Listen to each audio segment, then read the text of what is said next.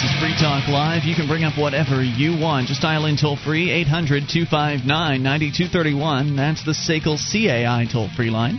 As we kick off another week of fun and excitement here, it's Ian with you. And Mark. And you can join us online at freetalklive.com. The features are free, so enjoy those on us. Again, that is freetalklive.com. Of course, we'll take your calls about anything. That is the point of the program here tonight. But, Mark, you have got some interesting news to start things out with here. Yeah, I do. Do you want to hear about the Obama one or the L.A. DA one? Let's start with the top level and go down. Yeah, well, I'm not sure where that is, but we'll go with the Obama one then. Yeah, the head gangster. Washington, AP.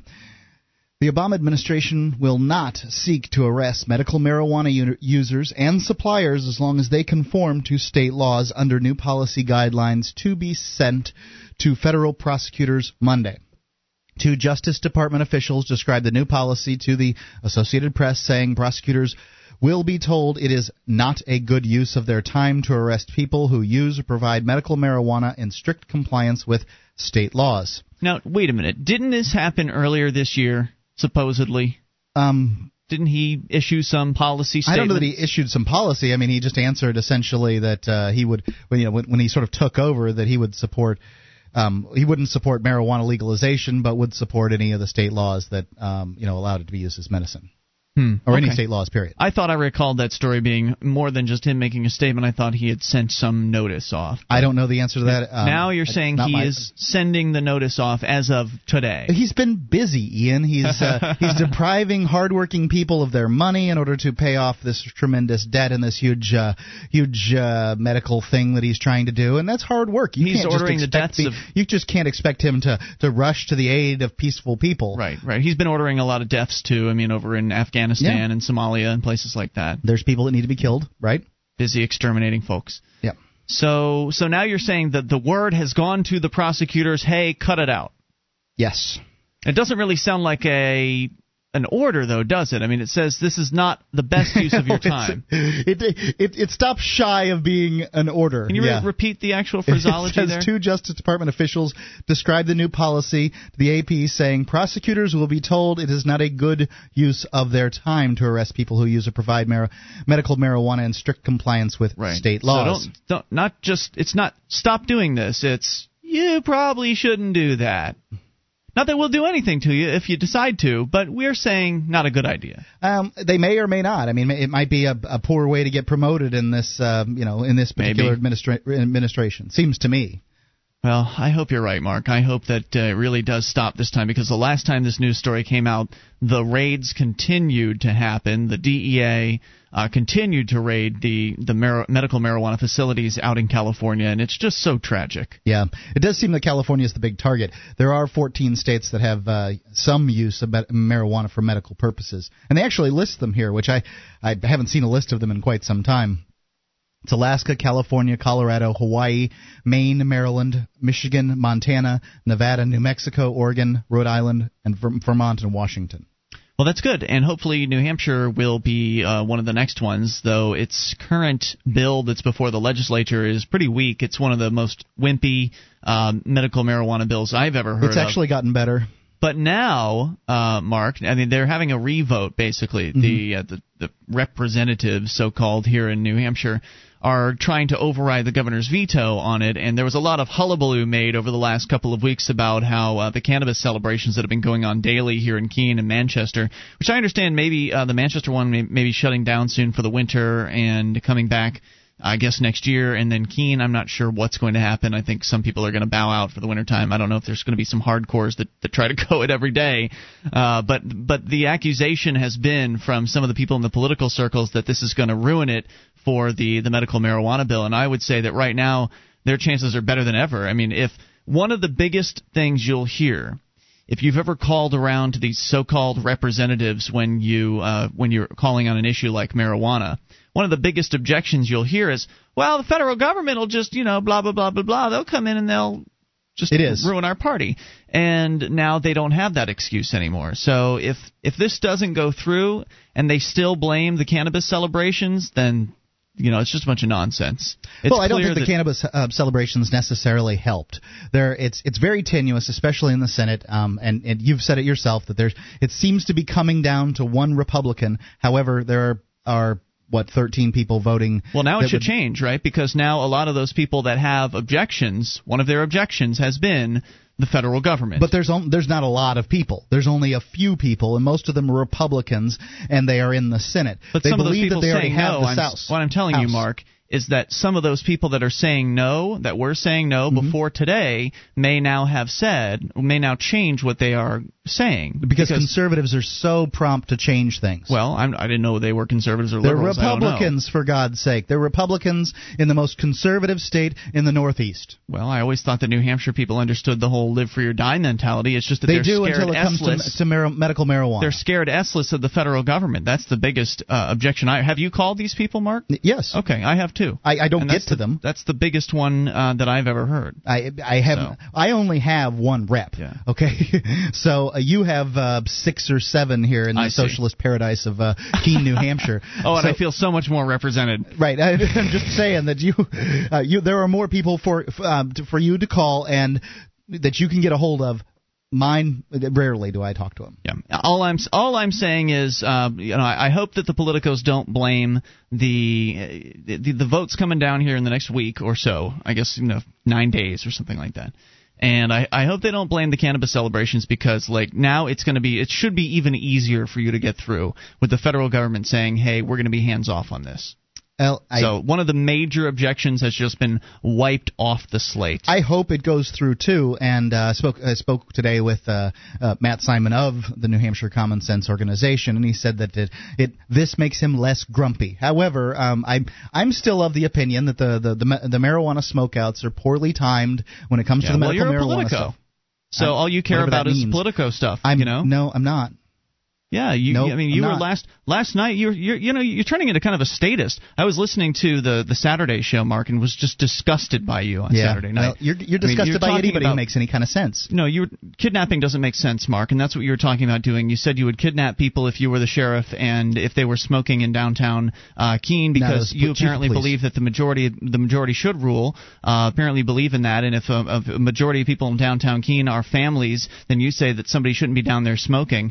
So I've been really consistent on the issue of decorum for years. From the point of snow kidnapping is not decorum. Yeah, there's a good way and a bad way to go about getting what you want. And I have an email right here from one of the listeners that said that he backs me up on this. If you'd like me to read that, yeah, well, we can get that in a moment. Let's go to Richard in Massachusetts. You're on Free Talk Live. Hello, Richard. Hi, how are you? Hey, what's on your mind tonight? The marijuana laws and stuff, yes, sir. Just what you guys have been talking about. And I actually followed this a lot on the Ridley Report. I think you guys are familiar with that guy. Sure, RidleyReport.com. Dave Ridley, yep. Good guy. I just want you to know I do listen to you guys all the time, and I have been the person who's been doing the soundboards. Oh, okay. Well, some more successful than others. Yeah, well, you guys took it very well, and I was really appreciative that you let me practice on you. Well, I'm in the loop. Best if you practice with clerks at stores. That's a lot more practicable. That way you're not spending airtime on it, but I can't control you, so it's up to you. Okay. Well, anyway, I just want you to know that I've been smoking pot since I was probably 12 years old, and I'm 52 years old now, and wow. I don't know. I'd take an IQ test against anybody else who's out there who doesn't smoke pot. Who's doing soundboards on radio shows? Well, hey, you got to dab into everything, I guess. Right. The truth about marijuana is there are a wide variety of people in various different social strata that utilize it. There are some real dumbasses that smoke pot, and there's some really brilliant people. I mean, surgeons and very intelligent folk that are very well researched and very bright, and also choose marijuana as their substance of choice. There's no doubt about that. Thank you for the call tonight. And again, if you're making soundboard calls, which are these sound clips from movie stars and things like that you essentially make crank calls with, call some local stores like the McDonald's. I had some success. It took me about 6 McDonald's calls to get a really good one. When you're calling radio guys, you're dealing with pros. They're going to dump your call. We don't dump calls like that on this show, but You're dealing with the pros, and you're just not going to have as much success. More coming up. It's Free Talk Live. Are you moving to New Hampshire for the Free State Project? Maybe you are already here and need to find a place to call your own. Mark Warden, the Porcupine Realtor, will help you find the perfect property. Do you want a home with 50 acres of land? How about an income-producing building? Perhaps a cabin on a lake or a condo in an urban area. Invest in liberty and property. Contact Mark Warden, Porcupine Realtor. See his banner ad at freetalklive.com.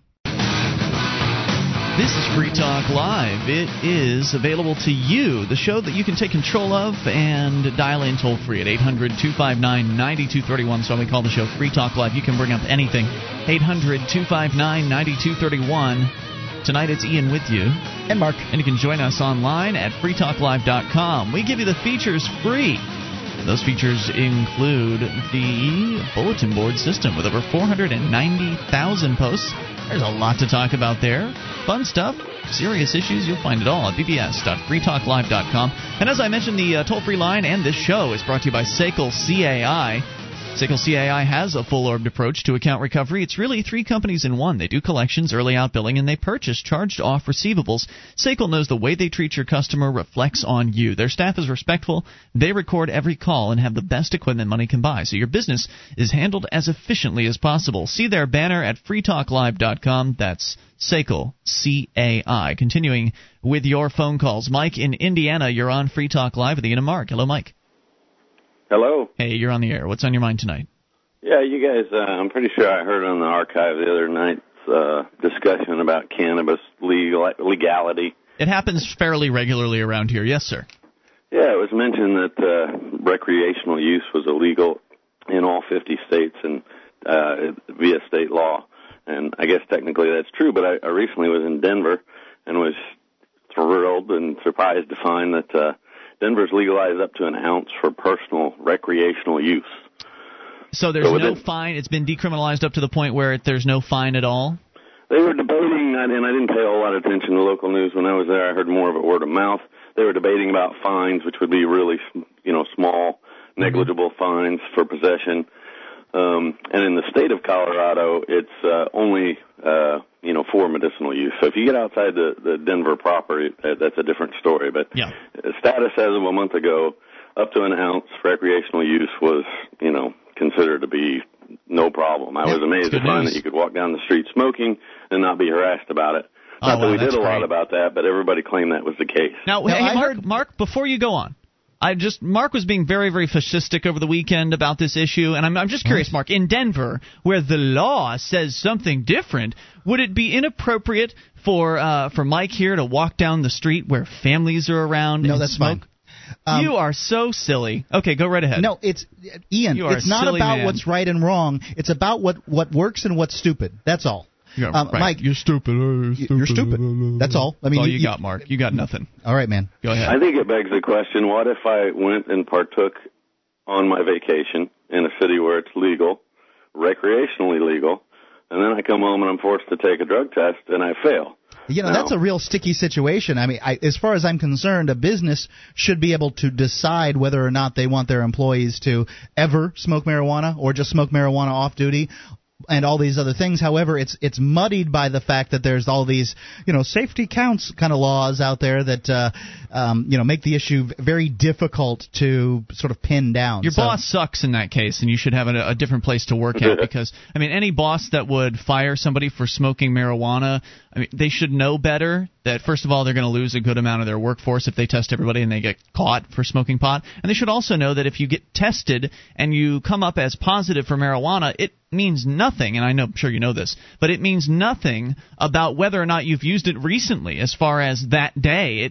It means you could have used it 2 weeks ago. Yeah. So just testing people for pot is just one of the most rude, asinine, invasive things that an employer can do, and if an employer cares about his employees, he shouldn't be doing that crap. Unless you get something like maybe a situation where some employee did something that was dangerous and you want to know if they were on anything at the time, then I understand why they would test, but it doesn't really tell you the answer. It still doesn't. You're right. Because I can do something stupid and not have been high, but have smoked 2 weeks ago, and there's enough marijuana in my system that it shows up, and then it's smeared all over the situation, and it's just ugly and messy. It gives them an out to blame it on an employee that for illegal illicit use of something that had absolutely nothing to do with an accident, but insurance companies use it as an out. Yeah, that's that. I mean, I find that a little more acceptable than random testing. I agree that I don't think it's a great idea, but I'm curious to know. I bet there's a significant proportion of our population that is subject to random drug testing. I don't know. That's a good question.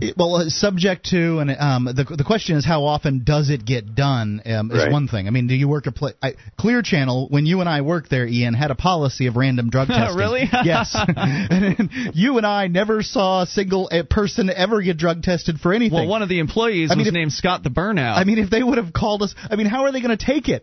How are they going to is Big Jim Davis, was he going to walk us into the men's restroom and say, hey... It shows how little experience you have with this. You have to go down to a drug testing center. There are these little hole-in-the-wall kind of medical center places that you go into, and their thing is to do drug testing, and they get hired out by different companies. But there it would be funny around here that'll have you arrested on the spot if you should happen to test positive. Wait, where? Who will do on this? A construction site or certain sorts. I hear those stories from time to time. Yeah, that's another bad place to be testing your employees, is a construction site. I've known plenty of construction workers, and they like their marijuana, and they like their beer. Thanks for the call tonight, dude. I appreciate hearing from you. If I had to choose between a guy operating a big, giant piece of equipment on high or on alcohol, I think I'd prefer high than on alcohol, if just sort of the corresponding amount. If you had to choose, I had to choose. I don't want either. I'm just saying that if I had to pick. All right, let's get to your email. It'll pump your ego up, Mark. Go for it. Okay. Back up the fascist. I understand nobody agrees with poor Ian. Nobody agrees with me. I'm sure a lot of people agree with me. That whole crowd that was booing the police as they arrested the peaceful pot smokers on Saturday certainly agreed with me. Mark, as usual, you get too much crap. I'm just so you know, changing some words in here. This is not I'm using an editorial license. You get too much crap for having any kind of different viewpoint than that of Ian. What a load. That guy can be a bit of a jerk. Well, no, wait, there's nothing wrong with you having a different viewpoint, Mark. You were the one being a jerk that night because you were the one talking about kidnapping peaceful people, taking them out of town, and dropping them in the middle of nowhere. I, on the other hand, would say that if you want to have a different viewpoint, that's fine. You can say, well, I don't think it's appropriate, Ian, for you pot smokers to be downtown in front of families. And we could talk about why you don't think that's appropriate. And I can disagree with you on that. But the problem comes in when you say, I'm going to kidnap you and your friends and take you outside. Crap. You said if you were the sheriff, you would. I'm not the sheriff, chief of police. The chief of police, whatever. How about this? As the chief of police... That's why you're the jerk in this case. As the chief of police, I might support medical marijuana or marijuana legalization. I just feel that the way that you people are handling it is a bad idea. And then I can play good cop, bad cop off of the local legislators and perhaps the state legislators by doing something about you guys. I'm just saying you were What the jerk. if I could kidnap you people and we get medical marijuana as a result? Would you make that trade? What? Just drop you off in Walpole? Just one kidnapping? Or continuous all of you, kidnapping? All of you guys. Okay, just run the deal by me one more time. A dozen people kidnapped, brought to Walpole, dropped off in the woods to walk back in order to get medical marijuana legalized. If I could walk back to a city from the woods somewhere and have medical marijuana legalized one time, sure, I'd do that. Yeah, but what if it was 3 weeks later that it got legalized? Like if I had a guarantee that it would be legalized or else, then yeah. See, I think that's really what this argument's about. I'm willing to put some work in to get something done. That's what this argument is about. This argument is about tactics, my friend, and the people that disagree, including myself, with some of the tactics, they want the same things that you want. You're free to disagree, Mark. They just believe that there's a better system about going about it. Just don't be a jerk and advocate kidnapping people. You're the one being a jerk there. Yeah, 800-259-9231. You That's heard him. The SACL CAI toll-free line. You can bring up anything. This is Free Talk Live.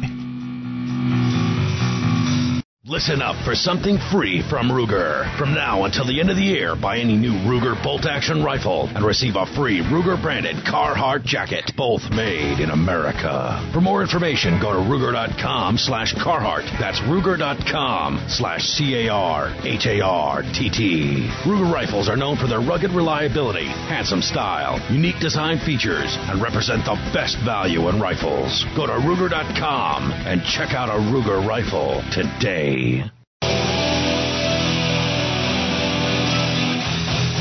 is Free Talk Live. You can bring up whatever you want if you dial toll-free to 1-800-259-9231. That's the SACL CAI toll-free line. Tonight, it's Ian with you. And Mark. Join us online at freetalklive.com. All the features are free, so enjoy those on us. They include archives. If you've missed a moment of the show, just go click and download. They're right there on the front page of the site, and they are free for you. That's freetalklive.com. Do you hate making extra trips to carry the grocery bags in from the car? Well, for the last few months at my house, we've been using the Tote Sack. In fact, I just used them tonight. They're a handle made of 100% recycled materials right here in the United States, designed to simplify all kinds of carrying tasks. You can go to totasack.com, that's TOTASAK.com, and get yourself a family pack today. That's Tote Sack. They carry more than you can, a lot more. Mark, you saw me come in with the groceries tonight. One trip. Yeah, it's amazing what you can carry with those darn things. You can't carry the 40-pound bag of, kitty litter, which I also had to bring in at one point. Because grocery bags won't hold it. Right. The actual grocery bags that I had to bring in, all of them, like 5 on one hand, 6 on the other, no problem. Yeah, and you guys do a lot of shopping. Generally, we have at my house maybe 6 grocery bags, which means that I can throw the kitty litter over my shoulder. There you go. And carry with one Tote Sack. TOTASAK.com. We continue here. Mark, I know you want to get through some more of this email, but we've got calls, so let's take those first. To go to Brooke from the Freedom Ride. Brooke, you're on Free Talk Live with Ian and Mark. Hey, Ian. Hey, Mark. Hey What's there. up? What's on your mind tonight, Brooke? It's Brooke Kelly from Freedom Ride. I actually got arrested a couple days, and they're pressing charges because I showed up with my friends at the Obama town hall meeting here in New Orleans. Really? And they didn't like that we were protesting, and all we were saying was, we don't want war, and we don't want bailouts, and we don't want your health care. And that was enough for them to put me in cuffs and tell me that I am disturbing the peace. Where were you at the time? UNO, University of New Orleans campus, and they were saying that we had to leave or be barricaded. So they're putting all these Obama supporters, people who are in favor of what he's doing, behind barricades with 3 sides intact, and the rest of the barricades on the side in case they wanted to totally box everybody in. But me and my friends were the only ones who refused to go. So, point of information, Brooke. Let me see if I am following you here. You're on the UNO campus. You're protesting there. They saying you need to leave this area or go behind that special free speech zone. That's where all the pro-Obama people were, and so that they were forcing all the pro-Obama people to be in the same free speech zone. Yes, people who like him, and we were like, we're not trying to kill the president. We just want to talk about this. So was this a federal arrest, or was it campus police, or who did this? Campus police did the actual paperwork, but they were all really cool, and they all agreed with me on the bailouts and everything. They said they had to arrest me at the request, or at the demand of the Secret Service. And whose filing the charges against you, and what are they?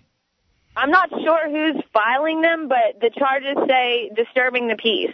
And I was sitting there talking to them because they were trying to decide what they were going to charge me with. And I was like, hey, guys, charge me with failure to leave because you told me to leave, and I didn't leave immediately. And they were like, no, we can't charge you with that. That would be unconstitutional.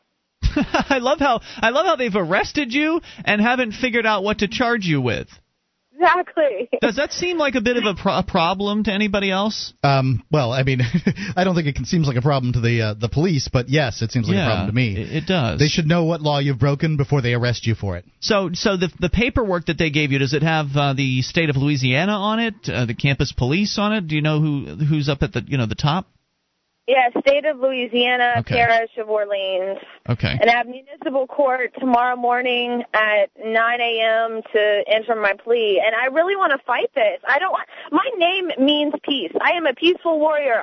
That's what I stand for. I don't want to have some kind of charge on my name saying that I've disturbed the peace. Like, the average person doesn't know, that that's a bogus charge, and they may think that there's something wrong with me. Like, I don't want this.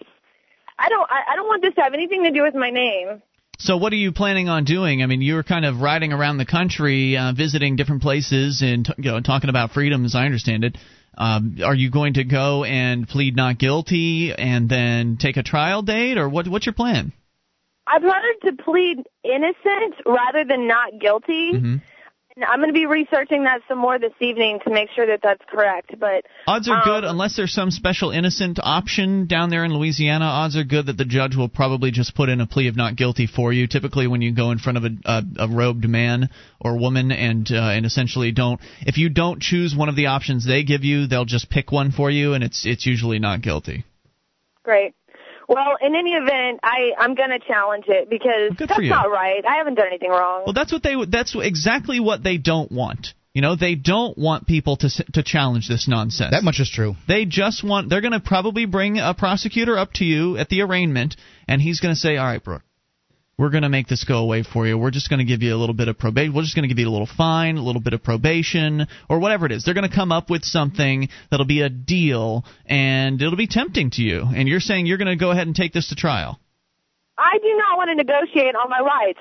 All probation is putting someone on a leash. Yeah, that's true. And I what don't want that control exerted over me. I am a grown woman and can handle myself. Thank you very much. Well, Brooke, likely what they'll do is to make this go away is they'll say, we'll drop this down to a violation, give you time served, let you go on your way.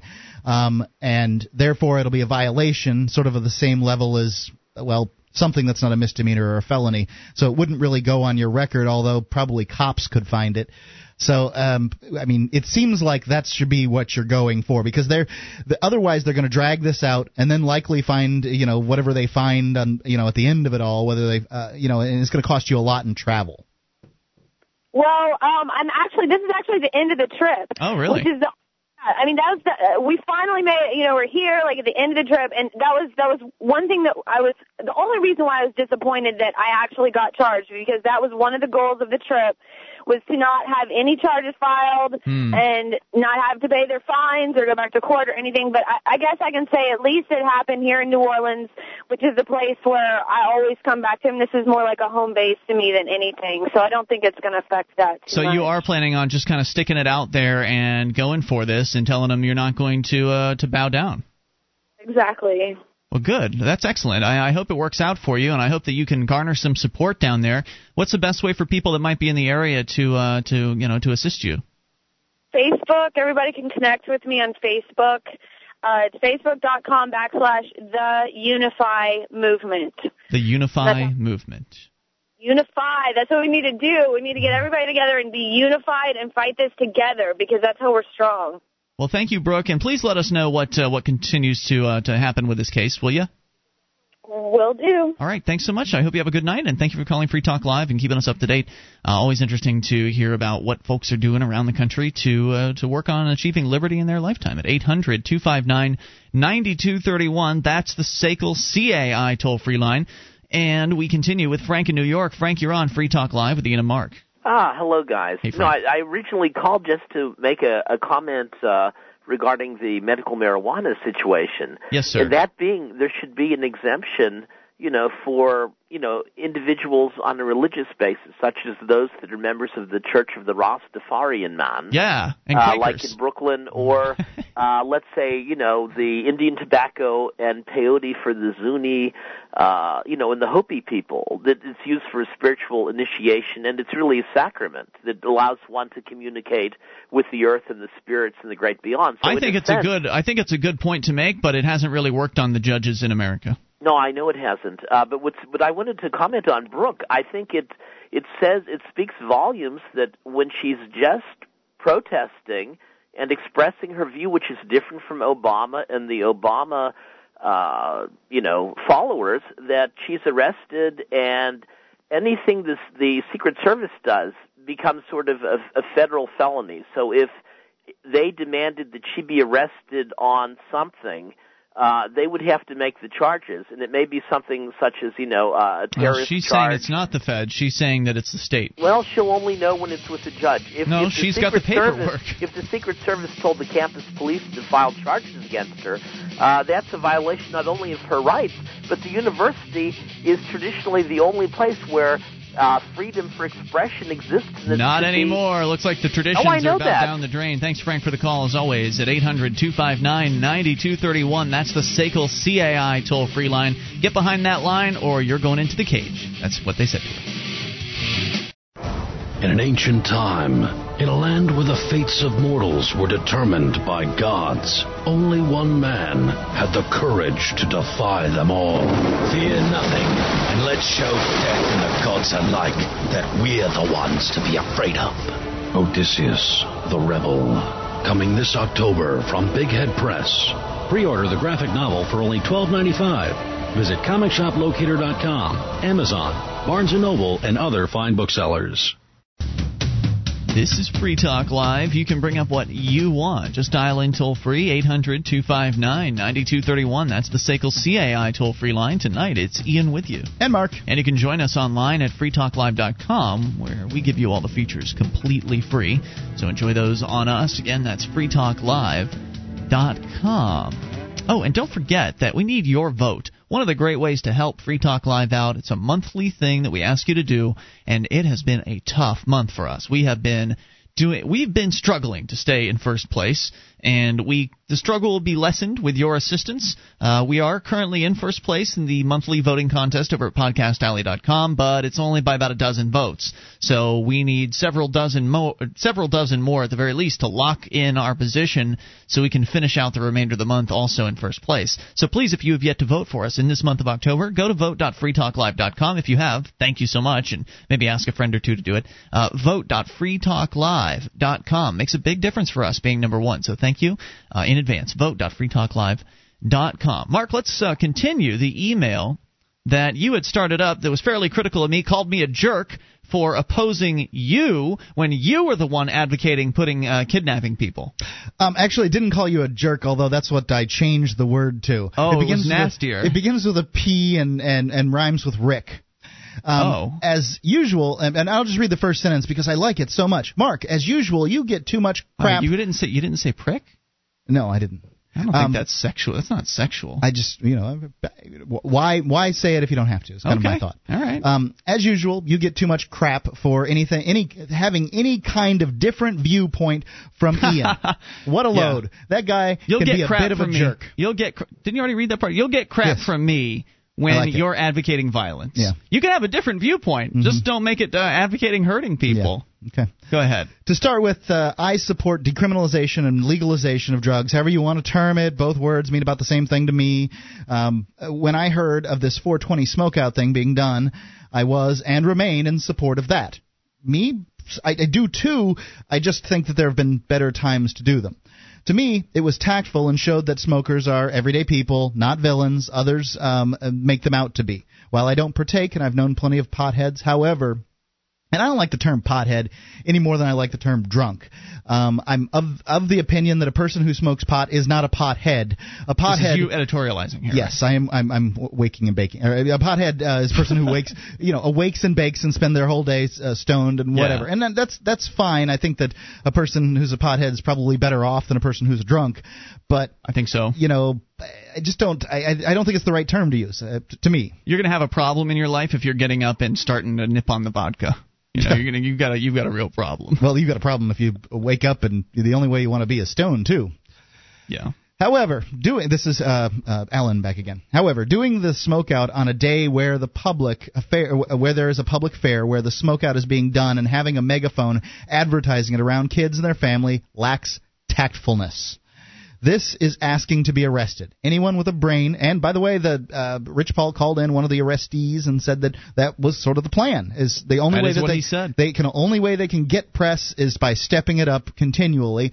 And I sort of understand, but I think that at some point or another, the press is negative press. That we are trying to win hearts and minds here in New Hampshire. I agree we're trying to move people here, but I don't know if this is the right tact. That's it. It's a disagreement on tactics. So, anyway, That is asking to be arrested. Anyone with a brain and a bit of common sense knows that the presence of children is a literal trigger for action from the cops. The activists have been left alone and were getting their message across because they were consenting adults and not making a big deal of things, yet still getting their visibility. Now, I call that a win with some steady power behind what that would only grow. I call this Saturday's business a stunt. How could they not have known? And, by the way, Rich Paul claimed to have known. From what I've known from listening to FTL is that cops were basically letting them get away with what they wanted for a long time and showed no signs of changing. And what would be the harm in saying, we shouldn't do the smoke out today, things are going well for us, people are noticing, but I think that it may be the wrong day because of the atmosphere. I don't agree. The atmosphere was festive. It was fun. It seemed like a perfectly appropriate time for a smoke out. Festive and fun until the cops came and arrested all you guys. Well, right. They ruined all the fun. It's all their fault. Like they didn't know what was going to happen, right? I didn't know. I thought they were bluffing. No, you didn't know, but Rich Paul apparently knew. He didn't know either. He thought they might be bluffing too. He thought that was the purpose of the stunt. Rich Paul comes expecting to get arrested every single day when he goes to the 420 events. You don't smoke marijuana in public and not expect to get arrested. You just have to understand that's going to be a very realistic possibility. I told you that I thought that they would step it up. So I gave you warning. You may have disagreed with what I said. I read a newspaper article that said they were going to step it up. And I thought it was a bluff. Don't act like you... Well, you can just claim whatever you want, but it's not like you weren't warned, man. I don't care if I was warned, right, Mark. That's the point. It doesn't mean anything to me. Right. I know you don't care. Anything. Then it's don't tell me what you were expecting. Well, I can predict whatever I want to predict. You can predict whatever you want. I'm telling you what I predicted, and I was wrong. Lots of people predicted otherwise. Okay. I'm telling you there's nothing tactless about this. Just because some people are uppity and have a problem with marijuana and have some sort of issue with letting their kids see somebody with a joint, that's not my issue, and I'm not looking to convert that person. I'm not looking to talk to that person at this point. I'm looking to attract people that are like me. I'm looking to attract people that appreciate this kind of activism. Am I like you? A little bit. Okay. Well, what you did is you turned me off to some extent, and I know you, and I like you, and there's people out there who that listen to this show. You know what you're doing? You're pandering to people like Fred Parcells and other politicos that are in the area. I don't believe that you really believe what you're saying. And people that are local here that I think Fred was listening on Saturday night and you were pandering to him, that disagree with your point of view and agree with mine, that you have turned off. Boo-hoo. Yep, you don't care. Poor babies. Because you don't really want freedom, you want stunts. All right. That's right. And then do whatever the families say to do, right? If the families are somewhere you can't act like a free person, that's basically what you and your ilk are saying. Isn't that right, Mark? Screw all of you single people. Us with the families, we matter more. Isn't that what you're saying? That I'd like to see medical marijuana first in the state, and then on the path to entire legalization of people, being able to do what they want with their own bodies. And I think that as long as the families are okay with it, right? As long as the families aren't around. I think because it wouldn't matter if medical marijuana were on the table. It wouldn't, right? Because if medical marijuana had passed and gone through, and we were in 2010, and Pumpkin Fest is happening again, you guys would still be saying the same old crap. The families. I don't know. So lame. It's just the most pathetic excuse. I can only approach under these circumstances as to how I feel about it, because what I'm talking about really is a feeling situation. It's not about logic. It's not about. Right, It's not. I understand that, and that's where you fail to understand. That's where your black and white philosophy falls short. Well, because you aren't applying logic here means you aren't pointing out one of the most obvious things that is wrong with this whole the families excuse. Well, when you say the families, you're only really talking about the oppressive families. You're only talking about the kind of families that have a climate of fear. The kind of families where they're lying to their children. I'm not talking about any families at all, dude. I'm not talking about families. I'm talking about people like me who somewhat, have some sympathy towards your situation that you've turned off. And you think it's a bad idea. And minds. You think it's a bad idea because of the families that were there. I think that's one of the reasons, but I don't care. That's the one that you were giving. It lacks tact, man. People cheered the marijuana smokers and booed the cops. What hearts and minds do we lose? You can find people to cheer all kinds of things. I saw that crowd, Mark. You could have crucified somebody, and there would be people that would cheer it. We weren't crucifying people. We were smoking pot. They were cheering a peaceful act, and they were booing the violent act. It seems to me that those folks were A-OK with what was going on. So what you're saying is, Mark, because some people are upset that I should be all concerned about that. Everybody, any time you do activism that challenges the status quo, whether it's in the political realm of the safety political realm, or whether it's out somewhere else and outside of the system, you're going to irritate people, you're going to upset people. And maybe you're right, Mark. Maybe if you were to just do politics, you'd upset less people, or fewer people, rather. Maybe you would be upsetting fewer people if you just stuck to politics and respected the wimps with their families that won't tell the truth to their kids, and respected those people. Maybe you would, not I'm not offend even as many saying people. that, though. All I'm saying is let them have their Pumpkin Fest day. It's my day, too. No, it's not. You had the other 364 days, dude. You're out there occupying Central Square at 420. Right? Majority rule. Families rule. You've They're got in the charge. majority of the days, and you're a minority, a tiny, stinky minority. What do you want, man? They've given you everything but one stinking day out of the year. It lacks tact, it's rude, and no doubt, you're lucky you guys didn't get hurt. By whom? By the cops. You know the cops tend to drop people in handcuffs on their faces and stuff? They did hurt people. They kept blankets away from the guys that were in jail, and they were being very nasty. Why do you think that is? Because they're jerks. Because people don't like rude people. Look, Mark, I understand that you want to take the status side of this. I'm not taking the status side of anything. You are taking the status side of it. I'm suggesting tact to get where you want to go. To arrest people who have not harmed anyone. They're the rude people. They're the jerks. They're the intolerant ones. And they're the antisocial ones. More coming up. Hour 2's on the way. You can bring up anything. It's Free Talk Live with Ian and the Fascist. As a small business owner, you know that communication between clients and employees is essential to your company's success. Email is part of your company's DNA, but you didn't get into business to manage email. It's time to evolve with DNAmail.com. Get Microsoft Exchange-hosted email services with free activation and setup, 24/7 support, and 99.99% guaranteed uptime, all starting at $8.95 a month. DNA Mail even supports your BlackBerry and iPhone and offers a free Microsoft SharePoint Internet portal to keep everyone connected. Look, you know what it costs to set up an email system. Don't blow your budget on fighting viruses and having an IT specialist on call. Save time and money with DNAmail.com. Every standard or unlimited Exchange mailbox will get a free copy of Microsoft Outlook 2007 or Entourage 2008. Call us at 800-628-3204. That's 800-628-3204. Or visit DNAmail.com and join the evolution.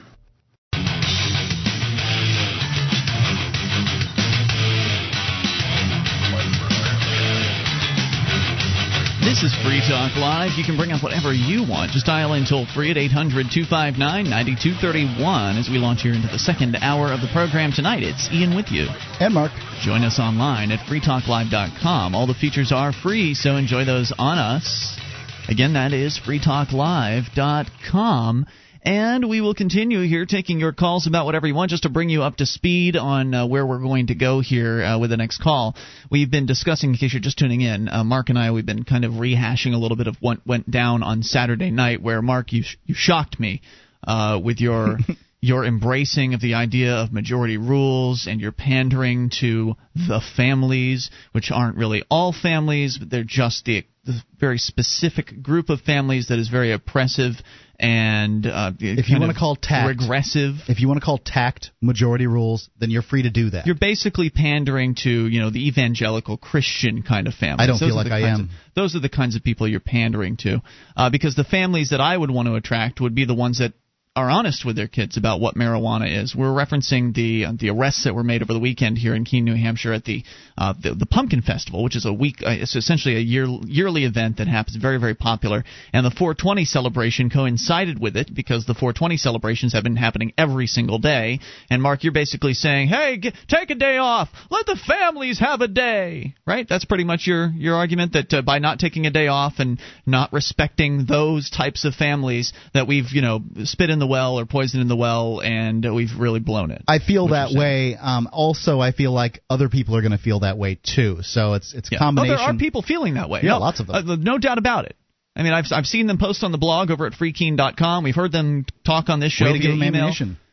Well, look, Mark, I'm not really concerned about people like that and their opinions. You have to understand that. I understand. I'm going to act like a free person, and I understand, and a lot of these other people are too, and they're willing to go and be put into cages for it, as a matter of fact. These people are going to act like free people. They're going to continue acting like free people. They're going to attract more people here that are going to be acting like free people. And all those people that are real uppity and have a problem with that need to either get on board with this, with these ideas, or get the hell out of town. I don't think it's going to go that well. Okay. 1-800-259-9231. Then their taxes are going to have to be raised to put all of these folks in a jail cell, I guess. Yeah, well, way to rally them behind those taxes, pal. I mean, way to go for freedom. Whatever. Let's continue with your phone calls. Dale's on the line in New Hampshire. Dale, you're on Free Talk Live. Hey, guys. Actually, I'm kind of falling in between the two of you on this after having, been there and kind of observed and, I just kind of try to look at it as having watched it, what could we do better next time? You know what I mean? Mm-hmm. And I think that I went into it thinking, let's make pumpkins. I tried to encourage people to make pumpkins and put joints in their mouth, rolled up pieces of paper in their mouth, and just to kind of, it wouldn't have interfered, but it would have been, people would have gotten a laugh out of it maybe. Lighten it up a little. Sort of kept the idea going, And you did that, actually. You did it very successfully. You got your pumpkin photographed in the paper. It said 420 every day. So you had quite a little victory there. Yeah, I felt really good about that. I actually went home and watched the video, and I saw, a couple of the protesters, getting right up in the cops' faces and screaming at them and calling them names and stuff. And obviously, we can't control people, and they didn't do anything violent, and I'm on their side, and people are obviously people are angry because people are being arrested and everything, but sure. I'm just looking at it and going and thinking, I think middle ground would have been something like going ahead and doing it in front of City Hall every other time, without the bullhorn, without the trying to get attention and everything. And then when the cops arrest people, the cops look like the ones that are disrupting all the fun, But as soon as I showed up and there's the bullhorn out in the middle of the festival and everything, and it's like it's trying to take all this attention away from what everyone else is, everyone else is enjoying the festival. And I wouldn't beat people up over that, over doing that. I think they did what they felt was the best thing to do. But I think in retrospect, I would have let it be the cops who ended up disrupting everything. If people just did their 420 celebration just like they normally do, quietly, well, normally Rich Paul, disrupt everything. Right, I see where you're coming from, but normally Rich Paul uses the bullhorn at the beginning of every 420 celebration. He has kind of the same little announcement that he does every time. He did go and do a little bit of an essay this time. He had a few more things to say because he did have an audience this time of people that weren't necessarily folks that had perhaps come for that particular event. And I don't see anything wrong with reaching out to a crowd of people. There are some guys on YouTube, and we interviewed one of them on this show. His name's Danny, and the other guy is Charlie. And if you YouTube search for Everything is Okay, you'll find their videos. And these are guys that go into public places in London, which, if you're in a public shopping place in London, it's almost as busy as this particular fair that we were at over the weekend. These are very busy places with lots of people walking by. And they're shouting things on bullhorns, and they're talking to people, and some people are interested and they stand and they watch, and some people go about their business. I think there's times for it, and there's times to do that. I think it just would for this particular thing. I think it would have been a nice statement on our side. I think from our part, if we had not just for the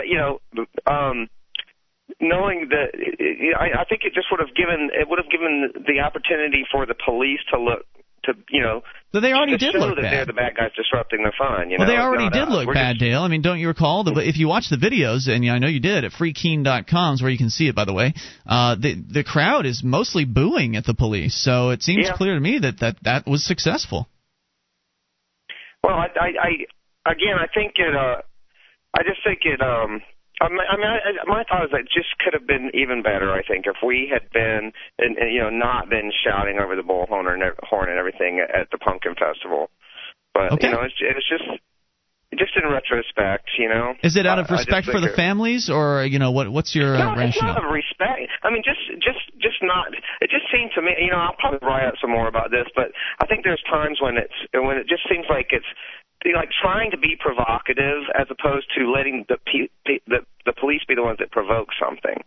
You know, like when they go to arrest people who are being peaceful and are doing nothing but smoking, some cannabis, then they're the ones provoking it and disrupting what it would otherwise be just a fun day. All right, Mark, what do you have to say to this? I think that would have been a powerful statement. I by and large agree with what he says, but I think that the police view it as, and the police who have been, as far as they're concerned, the way they see the world, believe that they've been giving you guys a little room and letting you do what you want, and then, well, you go and spit in the cookie jar there by going out that day. I think they are going to feel like they were provoked by the very fact that the protesters went out on 420 and did it anyway. Like I agree with Dale about the bullhorn and all that other stuff.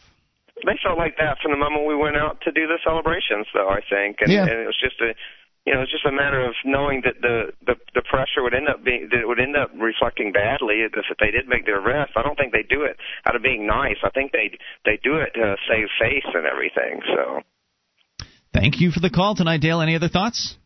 No, that's it. Thanks. Right. Appreciate hearing from you. At 800-259-9231, that is the SACL CAI toll-free line. Again, some of the activism here, very polarizing, even within the same group of folks that normally agrees on a whole lot of stuff. People are disagreeing with the tactics in this case, and I'll disagree with Dale. Normally he's on my side on these things, but I don't see anything that's wrong with being at a public event in a public place and announcing things on a bullhorn. If you want to get people to see what you're doing, if you want to draw attention to what you're doing, what better way than some sort of public address system? Yes, obviously Rich Paul was looking for attention. Now, I didn't use my bullhorn until the arrest started, and then I started, talking over the bullhorn about what was happening and commenting on it, basically. But I think that it was totally appropriate to call out to the crowd that, hey, marijuana prohibition is stupid. And Rich Paul made some very intelligent points, and I believe the crowd received it very well. I think that the difference between these everything is okay guys that you referenced and on the streets of London and the people that are at the Pumpkin Fest is that the people in the streets of London are essentially going from one place to another. The people at the Pumpkin Fest came there for the Pumpkin Fest. And the Pumpkin Fest is not just a visual and a taste experience. It's also an auditory experience because there's music going on and people, in costumes and things like that. So by getting on the bullhorn, you affect that experience that they intended to come out and have. So you just shut up, stay quiet, keep out of sight. There's too many people around here. You've got 364 days out of the year where no one's around. The point is to talk to people. The point is to reach out. The point is to get people's attention, and I think Rich Paul was successful at it. 800-259-9231. You can bring up anything. It's Free Talk Live. This Your Family Today tip is brought to you by Nestle Juicy Juice, creators of the Juicy Juice Brain Development and Juicy Juice Immunity Fruit Juice beverages. For more information, visit us at juicyjuice.com. When it comes to staying healthy, the digestive system is a great place to start. It's 70% of the immune system. Look for kid-friendly foods that are high in fiber, like popcorn and yogurt. Prebiotic fiber helps the good bacteria in the gut flourish, while simple sugars like high fructose corn syrup only help the bad, leading to bloating and discomfort. For more tips like these, visit us at parenthood.com/yourfamilytoday.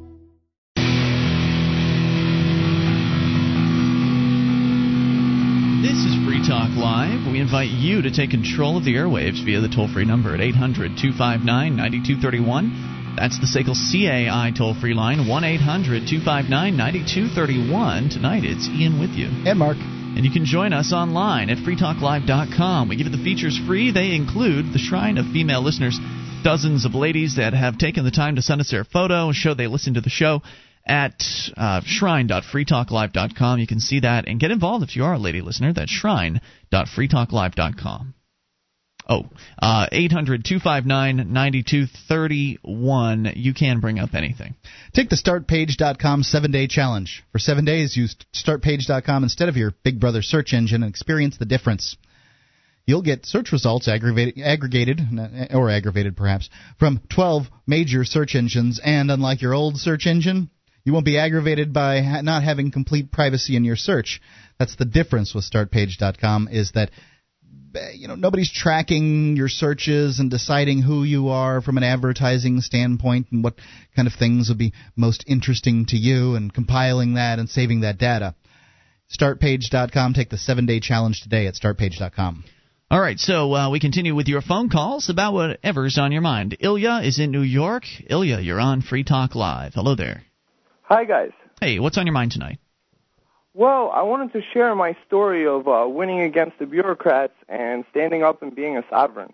Okay, sure.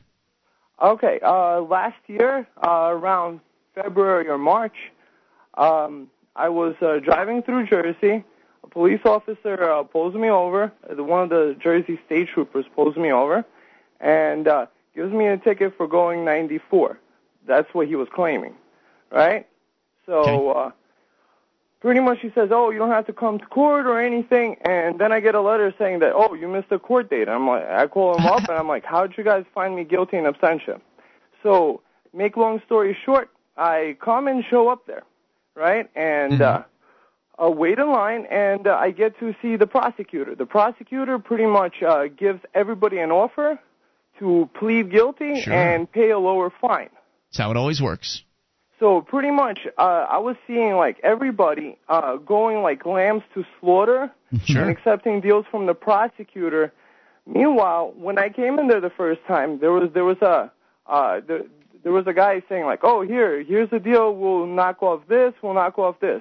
This cop was also, like, wanted to give me 2 tickets, gave me a speeding ticket, and then he claimed that I was driving recklessly. You know, I was pulling over, I put all my lights on, everything, you know? So pretty much I come in there the first time, the prosecutor tells me this deal thing, I tell him, you just want my money. He's like, I don't make a penny from your tickets. I'm like, you have a job, right? Yeah. And then the cop next to him starts saying, like, oh, you can't threaten prosecutors or we could throw you in jail right now. Wow. And then I'm calmly saying, like, I'm not threatening anyone. Yeah. You know, I'm just not going to pay you guys, you know? And so they're like, oh, okay, so then we'll give you a trial, right? So my turn comes up. I go and sit down at the defendant's desk, and I'm like to the judge, I'm here to face my accuser, right? And then the judge has to go like, he's not here, he's out on training. I'm like, so what are we going to do, Judge? And then pretty much he says, well, you're going to have to come in a second time. He's going to have to make an appearance. Okay. Right? So they make me come in a second time. The second time I come in, right, to the prosecutor this time I bring a letter saying that the declaration of status, pretty much, if you guys want me to read it over, summing it up, I stated the Yikwu versus Hopkins 16th Amendment case, which stated that sovereignty is in the people, and that the administrative law and legislative law only applies to artificial entities, such as corporations, organizations, and all these things. Okay. So when I came in there saying that I'm a sovereign, and with my declaration of status, the second time, there was actually an officer who was very knowledgeable about it. He's like, do you know what the 16th Amendment case is about? He said it was a 16th Amendment case. I'm like, yes, I do. I have a copy of it right here, right? After I gave him the declaration of status. He took the time, read it over, and he's like, okay, so we'll give you a trial. So the cop comes, apparently makes an appearance, and I don't think he even recognizes me, right? So my turn comes up, right? I'm about to, pull out my video camera and start recording, this sham trial, this kangaroo court, by saying this is my First Amendment right. And I didn't even get, the judge tells me, so wait, stop, and he lets the prosecutor speak, and pretty much the prosecutor says, on this charge, not guilty, on this charge, not guilty. All right. I'm like, I accept that, but then I try to, right before I leave, I say, I would like to get compensated for my time. So the judge goes, get out of here. Wait a minute. The judge said not guilty? No, the actual prosecutor said not guilty. So the prosecutor determined you were not guilty right at that moment, right when you were about to start the trial? Yeah. Now, what was the thing, declaration of status? Can you tell me a little more about that? Yeah, I can read it over to you right here. How long pretty is much this? It says this is my sworn statement in which I declare that I am a living, breathing human being endowed by my Creator with certain unalienable rights. I'm not a fictitious person with a person with all capital letters. I am a living, breathing human sovereign being by the name of Ilyas Lobin. All I know is common law, and I know that I have my rights as long as I don't infringe on any other living human being's rights. I have the God-given right to travel down a public highway. I have no contract with the county or state, and I am a sovereign, a creation of God, and I am not subject to administrative law or legislative law. This has been proven with the Supreme Court case of Yiku versus Hopkins. Now, Ilya, do you carry a state-issued identification? Yes, I do, but I think it's completely, it doesn't matter what kind of ID you have, is the way that you present yourself in court.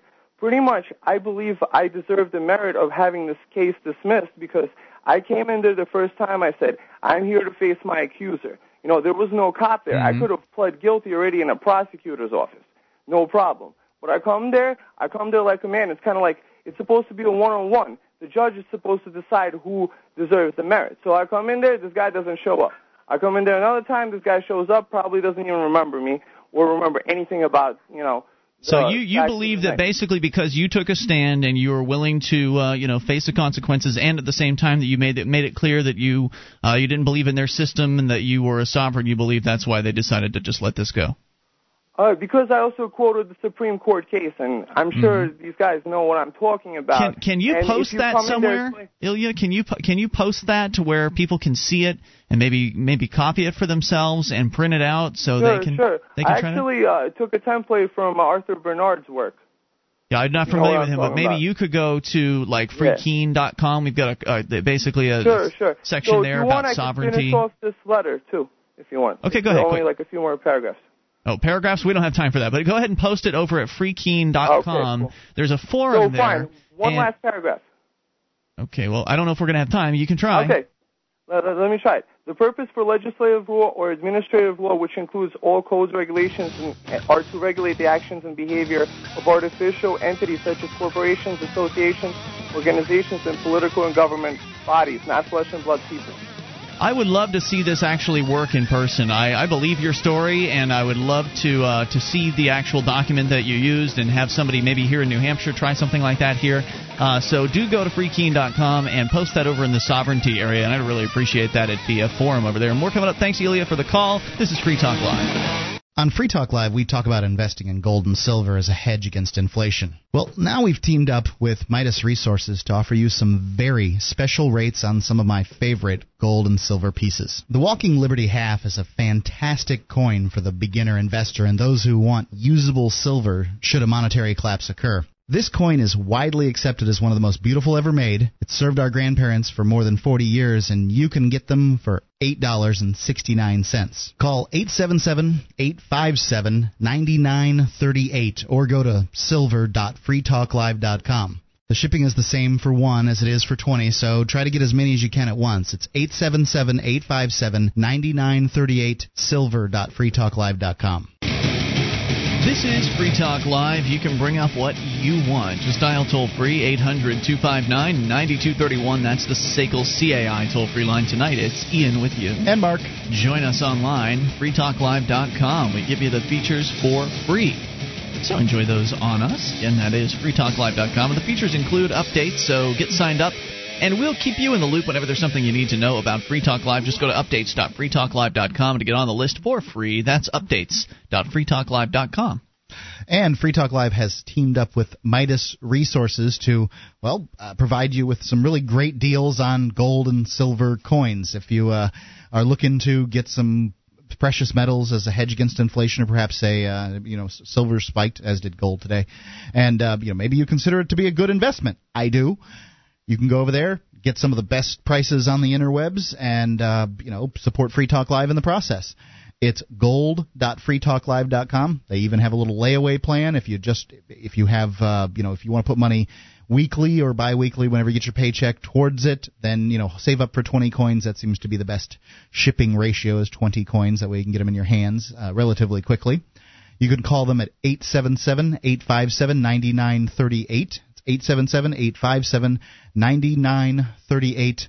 If you need to learn a little more about the Federal Reserve and how your money's being taken from you, there's a great deal over there for getting a book, Dishonest Money, and your first silver coin, which is a Walking Liberty. So you can go over there at gold.freetalklive.com. So we just got off the phone with Ilya in New York, and he was telling us a personal story. Now, instead of it being, we've had people call in with a sovereignty position before, where they essentially are saying, when you go into court, if you let the court know that you don't respect their rules, in this case he had a piece of paperwork that essentially said that he understands that the judicial laws or the statutes of the society don't actually regulate him because he's under common law, et cetera, et cetera. There's all these kind of legal wranglings that you can do that some people allege are very successful. But usually when we hear somebody who calls in about it, they're usually telling something they've heard from somebody. It's not very often that they're telling their own story. Sometimes they claim to be telling their own story, and the claims are pretty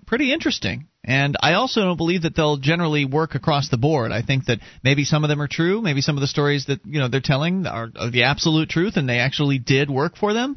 But unfortunately, they didn't record it. They didn't have any sort of they don't have any real evidentiary proof that what they did was successful, and I think that makes it tougher for them to really sell us on it.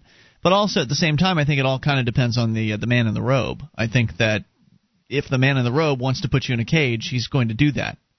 And I don't think if you tell him that you're a sovereign that he's really going to care about that very much. But at the same time, I have no reason to disbelieve Ilya's story. Indeed, he's my understanding he's an advertiser on this show, so it gives him some I know he's real credibility. Yeah. I don't know.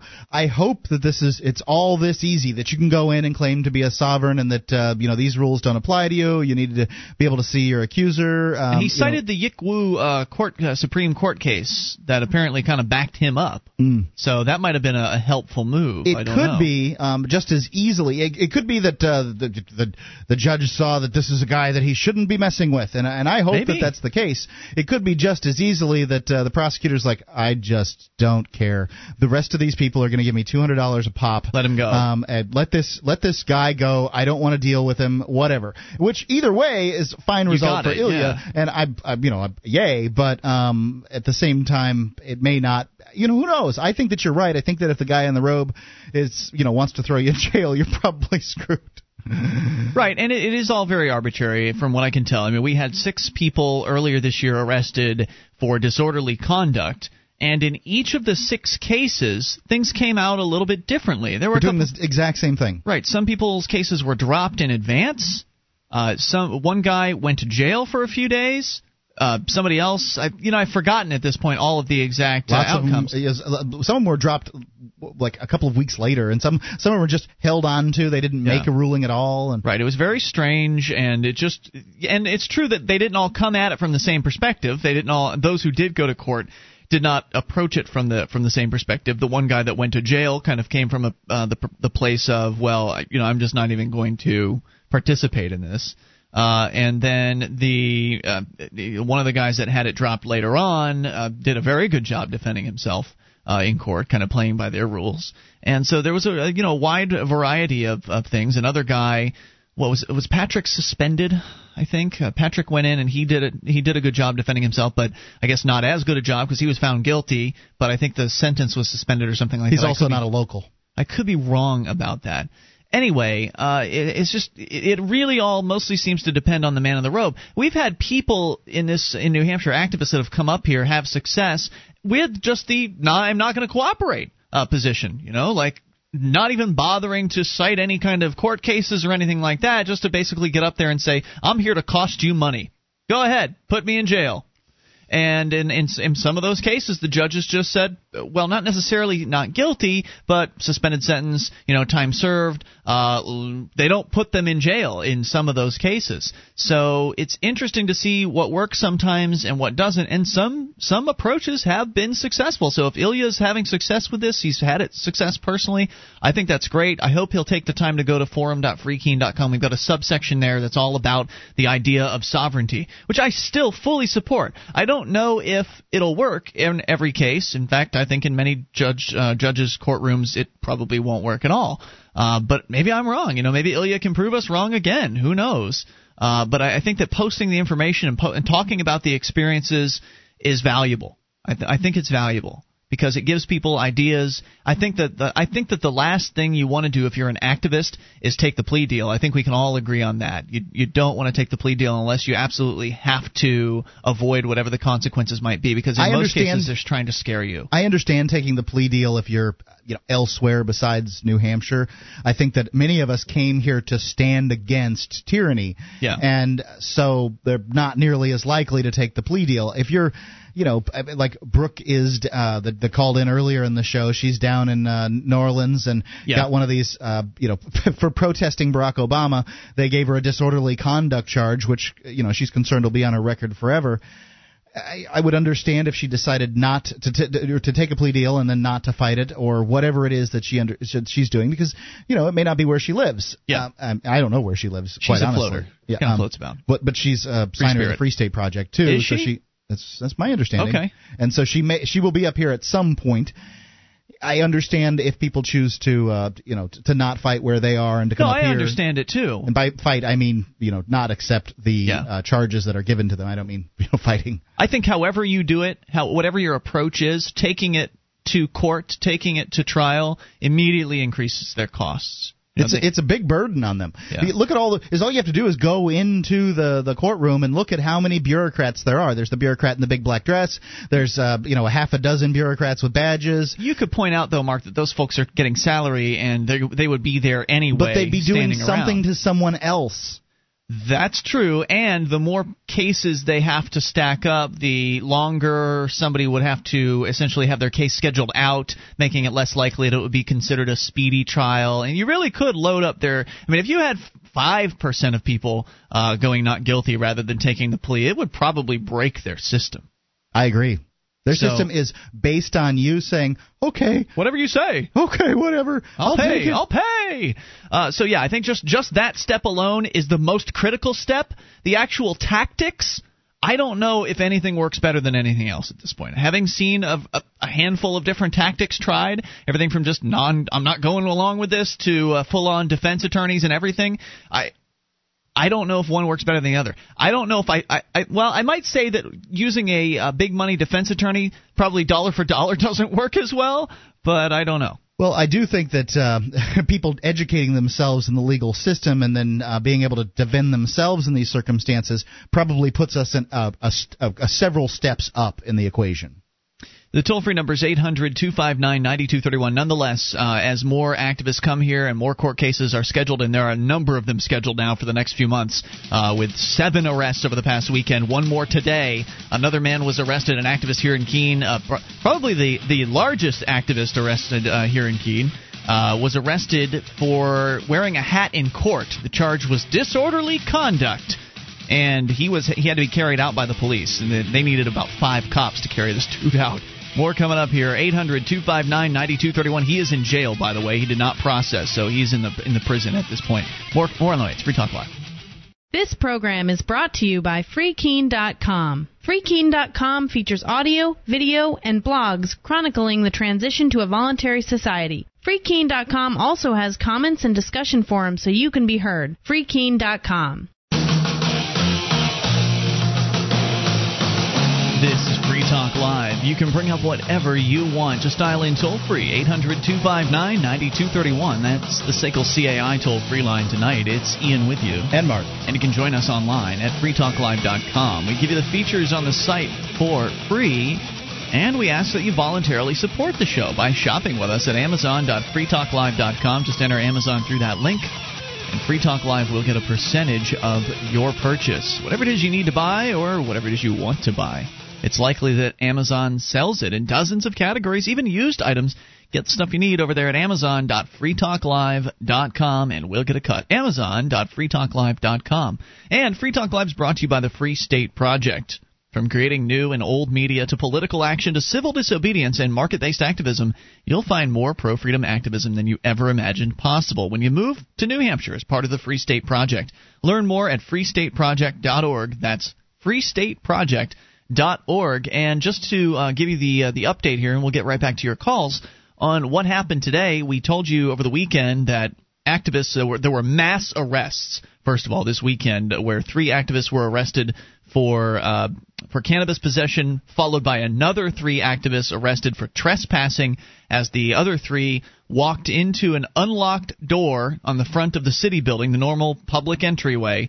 They walked in. Now, normally the city building is closed on a Saturday, But in this particular case, it was unlocked. They had taken the 3 cannabis arrests in there, and these individuals that were arrested for so-called trespassing were arrested because they were concerned for their friends and they wanted to go and see what was going on. So 6 arrests right then. 3 of them, one of them was bailed out. 2 of them, I guess, agreed to PR bail and processed. And the other 3 of the others refused to process. They were all taken to jail on Saturday, stayed 2 nights in jail, then this morning were brought in for arraignments at the district court. 2 of the 3 decided to go ahead and process so they could get out on PR bail. And the third, Yadra, the young man who we met for the first time this year at the Liberty Forum, he was sitting in the audience at the Liberty Forum and was quicking the entire show on his iPhone.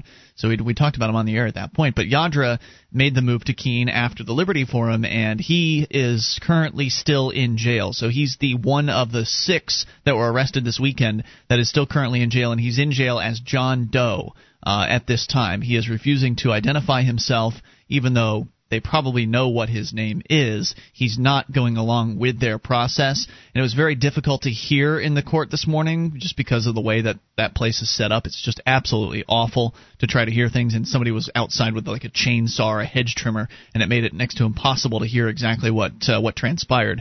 But basically, it was an arraignment. So the judge put in a not guilty because Yadra is not participating with their process. And we'll see what happens here, because I know Yadra is one of those people that kind of is on board with the sovereignty movement and is willing to try some unusual tactics in court. So I'm not sure where this is going to go, but little Yadra, this guy is very, skinny guy like me.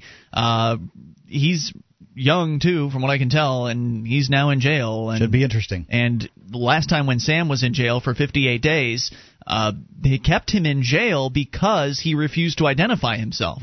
So it's very well possible that this gentleman Yadra may be in there for a long time. For a couple of months, yeah. Which is awful, of course, and he's in there with another man, Kurt Hoffman, who is in for not playing by the court's rules. And that's why I was put in jail a year ago, because I was not playing by the rules. I was talking out of turn. The judge, the man in the robe, has very specific rules that he goes by, and if you violate that, he gets very, very upset and is more than happy to put you in a cage as a result of it. So this morning during that arraignment, apparently, and I missed this part because I was a few minutes late, but during the arraignment, one of the other activists was arrested and put in jail for having a hat on in court. Now, in the past, this particular judge has allowed hats to be on in court. Yeah, this is this inconsistency on this issue is worrisome to me.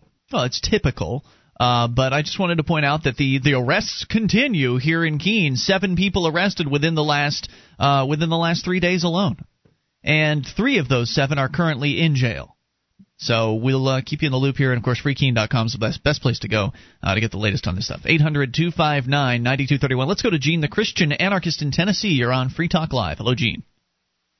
Hi, guys. Hey, what's on your mind? First of all, B17.org. B as in boy, 17? Yep, as in the bomber, B-17 bomber. Okay, what about it? Well, I flew on that plane yesterday. It was a heck of a lot of fun. Now, is that a really old model, the B-17? Yep, that's a World War II bomber. It's got the Norden bomb sight in the nose, and you can, while it's flying, you can go walk around from the waist guns to the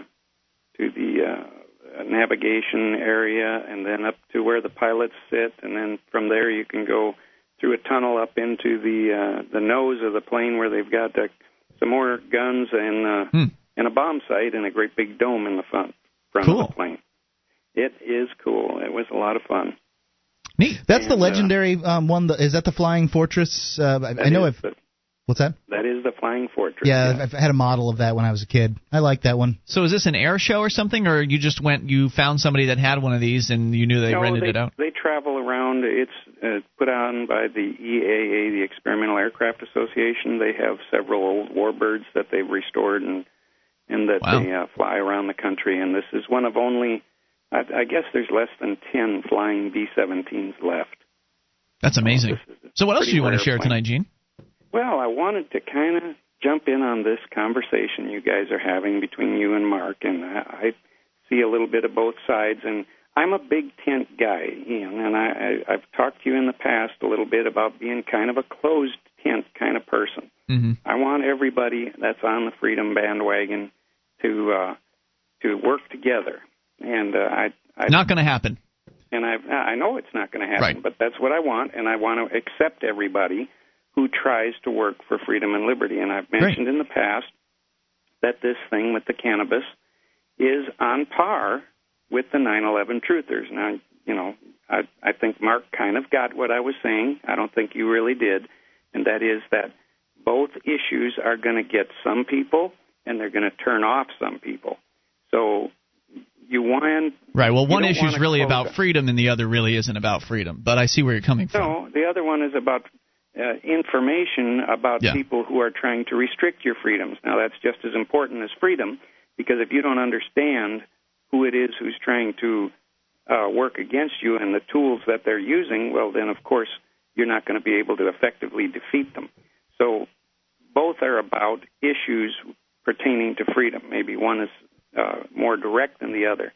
And I support both of them. I support you guys going out there with this cannabis thing. I think it's great. But I also agree that if you, and I've mentioned in the past, that these cops are vipers, and you have to treat them like a viper. A viper is a poisonous snake, and if you mess with that poisonous snake, it's going to bite you. So if your intent is to go out and get bit by the viper, that's fine. Then you've accomplished your goal. But if your intent is not to get bit by the viper, and then you wave a flag in front of the viper, and it jumps out and bites you, you only have yourself to blame. And so I don't support the cops in what they did, and I certainly would never want to be one of these jackbooted thugs. But the point is, if you wave an arm in front of a viper, he's going to bite you, and that's what these cops are. And this was they were waving their marijuana in front of these cops. Certainly, the cops did that, and you're right, Gene. I can't say it's a shocking surprise. That doesn't mean I shouldn't be outraged by it, as Mark was suggesting that I shouldn't be outraged by it. I'm upset any time a peaceful person is put in a prison cell. And I think it would have been wise to just lay off that day. It's obvious they've got a thing going on there. I don't know how big it was. I guess it filled up the whole square. But if your goal is to achieve more than the square, this was all of Main Street, basically. It's a huge, huge festival. But if your goal is to garner attention to an issue, why would you ignore the one day when 40,000 people are on Main Street? Well, and that's true, too. You could have, put up a booth. No, you'd have to pay for that. You'd have to pay for a booth. Okay, well, you could have just walked down the street, passing out literature, smoking your joints, whatever, without being disruptive to the activity at hand. And I'm not saying that you were disruptive, because I don't know. But some people are claiming you were disruptive. Well, we had a guy with a megaphone. There was a guy with a megaphone who was giving a speech before he lit up his joint or his bowl. So some would call that disruptive, but I would point out that you can't hear that megaphone unless you're within maybe 50 to 75 feet away, and you have to be close to the open end of the speaker on the megaphone. So as far as it disrupting anybody that wasn't in the immediate vicinity, I wouldn't say it was any more disruptive than somebody in a really loud Halloween costume, and there were plenty of those people there. Thanks for the call. I appreciate hearing from you. 800-259-9231. We walked around with an everything is okay sign and got really great response from people, but that's technically disruptive as well. More coming up. You take control. It's Free Talk Live. Hour 3's on the way. Attention, all active duty members and veterans of the U.S. military. Your proud service to your country entitles you with the right to participate in special VA loan programs with benefits not available to the general public, like the ability to purchase a new home with no down payment or mortgage insurance, or refi with cash out, up to 100% of your present home equity with less strict credit criteria.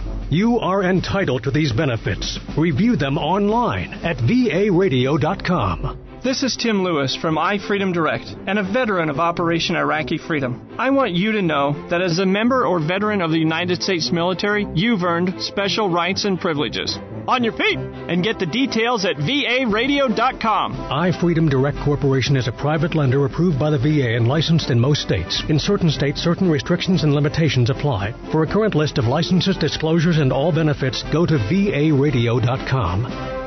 varadio.com.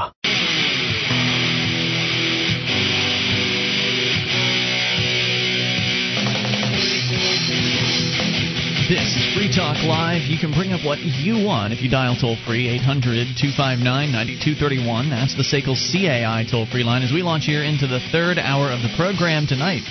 It's Ian with you. And Mark. Join us online at freetalklive.com. All the features are free, so enjoy those on us. Again, that is freetalklive.com. Mark, did you hear that they're actually considering a ban on television sets in California? Did you hear about that? Of a certain size. Plasma sets because they use too much electricity above the size of, I believe, 40 inches. Something like that. Yeah. According to the LA Times, the influential lobby group Consumer Electronics Association is fighting what appears to be a losing battle to dissuade California regulators from passing the nation's first ban on energy-hungry big-screen televisions. According to the story here, the executives for the trade group asked the members of the California Energy Commission to instead let consumers use their wallets to decide what they want to buy, the most energy-saving new models of liquid crystal display and plasma high-definition TVs. Voluntary efforts are succeeding without regulations, according to the senior director for technology policy. Too much government interference could hamstring industry innovation and prove expensive to manufacturers and consumers, he warned. But those pleas didn't appear to elicit much support from the bureaucrats. At the public hearing on the proposed rules, it would set maximum energy consumption standards for televisions to be phased in over 2 years, beginning in January. Now, remember, this is the same place where they have, I don't know if they've actually done it, but it's been proposed. Maybe they've done it by now, but they've proposed banning incandescent light bulbs. I think they have done light bulbs, but they haven't yet implemented the black car ban, which I love that. That's hilarious. It's just, it's just a bunch of people. The nanny state. This is the nanny state in high gear, people. You better believe it. I mean, you can't have a television that's uses too much electricity that you pay for. Well, see, this is the whole idea of communism. We all own all the electricity communally, and we can't have you using up too much of it. I'm not using your electricity. I'm using my electricity because I paid for it. But Mark, don't you understand that California is having problems and has had problems with rolling blackouts and things like that? That's because they won't let anyone build refineries and things like that. They make it difficult for people to provide electricity to the to other people. If these television guys think the regulations on their industry are strict, they should try running a power company. I mean, the over-regulation, I guess all regulation to me is over-regulation, but the amount of regulations that they pile onto the power companies are insane. I mean, in many cases, they're state-run monopolies, and you can't compete. The other dumb part of this is, if you want a television, and a lot of people do, want a big TV with an LCD a display or a plasma display. It's my understanding plasma uses more electricity than LCD, but whatever, I may be wrong. If you want one of those, and plasma is getting phased out, it's old technology at this point. Isn't that correct? I don't know. Okay, that's my understanding too. I talked to somebody about these recently. If you want one of these things, California isn't that big. There'll be a booming industry in Las Vegas of selling 52-inch or whatever the biggest LCD screen TVs there, and people will just drive them back to their houses in California. If they're in Mexico, they'll go over to Tijuana, get them and bring them back. Now, that would be a bit harder because there'll be the shakedown at the border. There is a shakedown at all California borders, as I understand it anyway, but it's usually just for fruit. And you can always try the online ordering, and there's, of course, the chance that they'll beat the online vendors into submission, like Amazon or something. But in some cases, you might be able to just order one online, so maybe they won't be able to effectively restrict that kind of possibility. Yeah, but some of the vendors won't care. Some of them will. I'd like to point something out here before I continue with this nonsense, because I want to share some of the quotes from the bureaucrats. But, Mark, do you remember? You should remember. You have one in your house. You remember how big You know how big those old TVs are, those old projection televisions? Yeah, I have an internal Zenith that's like 54 inches or something like that, and I think the manufacture date was 1997 on it. It's a big, giant thing. You cannot move it with one human. Does anybody really expect me to believe, these regulators really expect me to believe that television set uses more power or uses less power per square inch of screen space than the new sets do? I don't know. Well, I can tell you that in my old monitor that I have now, obviously it's not a big screen comparison, but the old monitor that I used to have, the old 17-inch monitor that's a CRT style monitor, the old style cathode ray tube, which is what your television is at home, cathode ray tubes where they go back real deep. You know, your old television set that you might have. Maybe you've got the new flat screen monitors, so with the LCD and the plasma. Those don't go much deeper than 4 or 6 inches, right? They're not very deep sets. Correct. But the old sets are very, very deep. That's because there's a gun, like this photon gun in the back that is mounted in the back, and it has to shoot little photons at the screen, and I may be using the wrong terminology, but I believe photons are utilized, and those contact the screen, which is laced with something else that lights up depending on... Anyway, that's how a real poor job of describing the technology, but that I believe was a much more power-hungry system. My current monitor doesn't use as much juice as my old 17-inch, and now I've got 19 or 20 inches. So I'm getting more for my money. I'm paying less on the power bill. I have a nice new flat screen monitor. The resolution is nicer. How do you know the power was? Because I've checked it. How did you do that? Well, you can, if you've got an uninterruptible power supply, you can actually plug things into it and you can get a readout on how many watts they're drawing, or you can just look at the device itself and see how many watts it draws. Okay. So I don't believe for a moment that sets today are consuming more power. Now, maybe it's true that more people are buying larger sets these days, but I don't know if that's even the case. It may be true. That may be true. But I would agree with you that likely this is just somebody who doesn't like ostentatiousness. Yeah. And California is chucked full of people that don't want to see you riding an SUV, don't want to see you. Even if you have a bunch of stuff you need to haul, having an SUV is an inappropriate behavior as far as they're concerned. But, I mean, is it really that much better for me to drive my little car and make several trips? This seems to bother people. Pickup trucks, I guess, are okay, but an SUV is bad. Well, it's just an enclosed pickup truck. What? It just doesn't make any sense to me. The toll-free number here, if you want to comment on this or anything you want to bring up, 800-259-9231. One of the commissioners who, by the way, they formally unveiled a proposal to require manufacturers to limit television energy consumption in the same way that's been done with refrigerators, air conditioners, and dozens of other products since the 1970s. So, as usual, they're using prior regulations to justify new ones. And this is typical of how government works. They will regulate one business, and if they get away with it, and they will, because Americans are docile people, and they'll go along with whatever. They'll tell themselves stories about, it's good for consumers, and we need to be regulated. It protects people, blah, blah, blah. And so they'll go along with it, and so one regulation leads to another regulation leads to another regulation. One industry regulated leads to another industry regulated, and so on and so forth. Before you know it, you've got the state micromanaging every aspect of your life and business, everything. They will get their tentacles into whatever it is that you do, just give them time. They're busy with someone else right now. Maybe they've left you alone and your business or your product or service alone. Give them time. Right. And you're not this is what the people that would limit people driving SUVs and buying big televisions and all that stuff. What they don't understand is they may live a simple life or whatever, but the state's after things like, how vegetables are grown and if the proper fertilizers are used and things like that. They don't want you growing in manure. They don't want you to be able to get raw milk. They don't want you to get eggs that haven't been stamped by the proper authorities. They don't want you to get these kind of foods that you may want to treat yourself with. The government, whether it's the state or local government or whatever, doesn't want you to be able to use natural remedies. They would rather you go to the American Medical Association approved doctor. These same laws are used against people like this that are using them. And it's sad that people have not yet figured it out. They just want to control other people's behavior.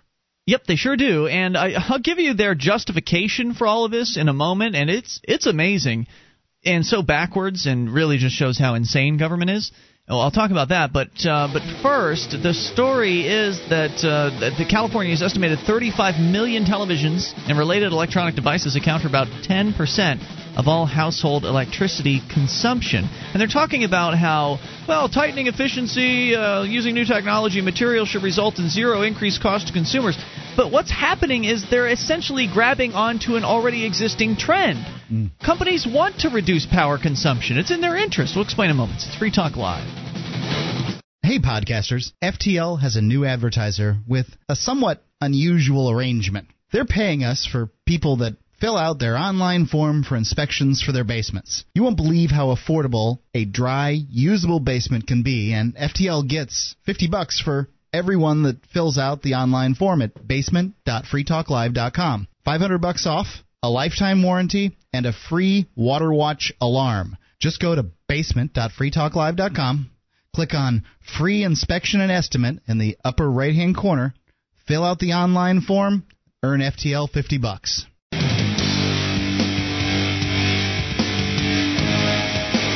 Free Talk Live. You can take control of the airwaves. Dial in toll-free at 800-259-9231. That's the SACL CAI toll-free line, 1-800-259-9231. Tonight, it's Ian with you. And Mark. And you can join us online at freetalklive.com. We give you the features on the site free. Live streams are there. Get a webcam and a broadband version of the show, as well as a dial-up version. It's all there for you. Listen.freetalklive.com. Plus, you can get the phone numbers for the Free Talk Live listen lines. Actually, the phone number for the Free Talk Live listen lines. It's one number, but there's more lines than, I guess, there's so many lines. We've been challenged by the provider of this to try to get as many people to call that number at the same time as possible, just to make sure it can handle it. But what they're saying is it can handle a whole lot of calls.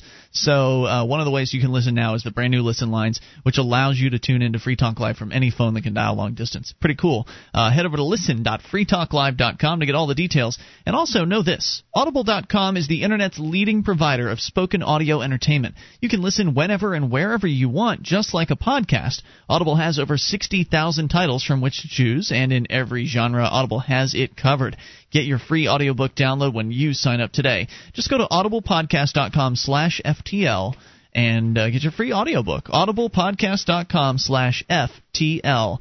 As we continue here, the story is out of California, where they're actually looking at regulating television sets of a certain size because there's some group of bureaucrats is saying, they take too much energy. And so it's probably not bureaucrats originally. It's probably some do-gooder, patchouli-wearing, long-haired hippie is what my guess would be. Oh, I don't know. But I'm not going to say who's doing this, but some bureaucrats are doing it now. And the reasoning? Get this. According to the story here, they want to save power, right? They want to save power, and here's their justification. If all the TVs in the state of California met the standards, California could avoid the $600 million cost of building a natural gas-fired power plant. As if California has to pay that cost. If they would just let someone build that plant, they would.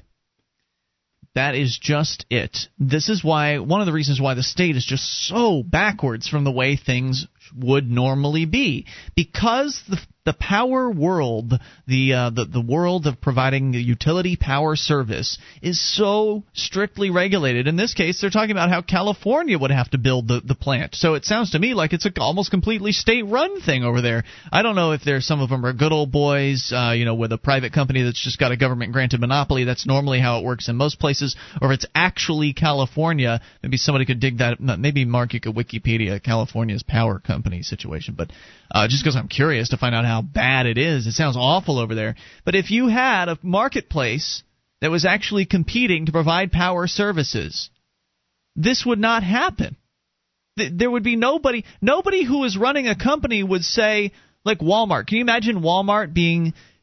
You have to kind of just transfer over into Bizarro world to even imagine this, because Walmart would have to have no competition to even make this statement. But can you imagine Walmart spreading all its stores all across the country as we know Walmart today, being in some sort of alternative universe where Walmart's the only way that you can buy all of the products that Walmart sells, and Walmart just saying, you know, if we could just force everybody to come over to our store 30 miles down the road, we wouldn't have to build one here in so-and-so, fill in the blank, right? California has private electrical companies.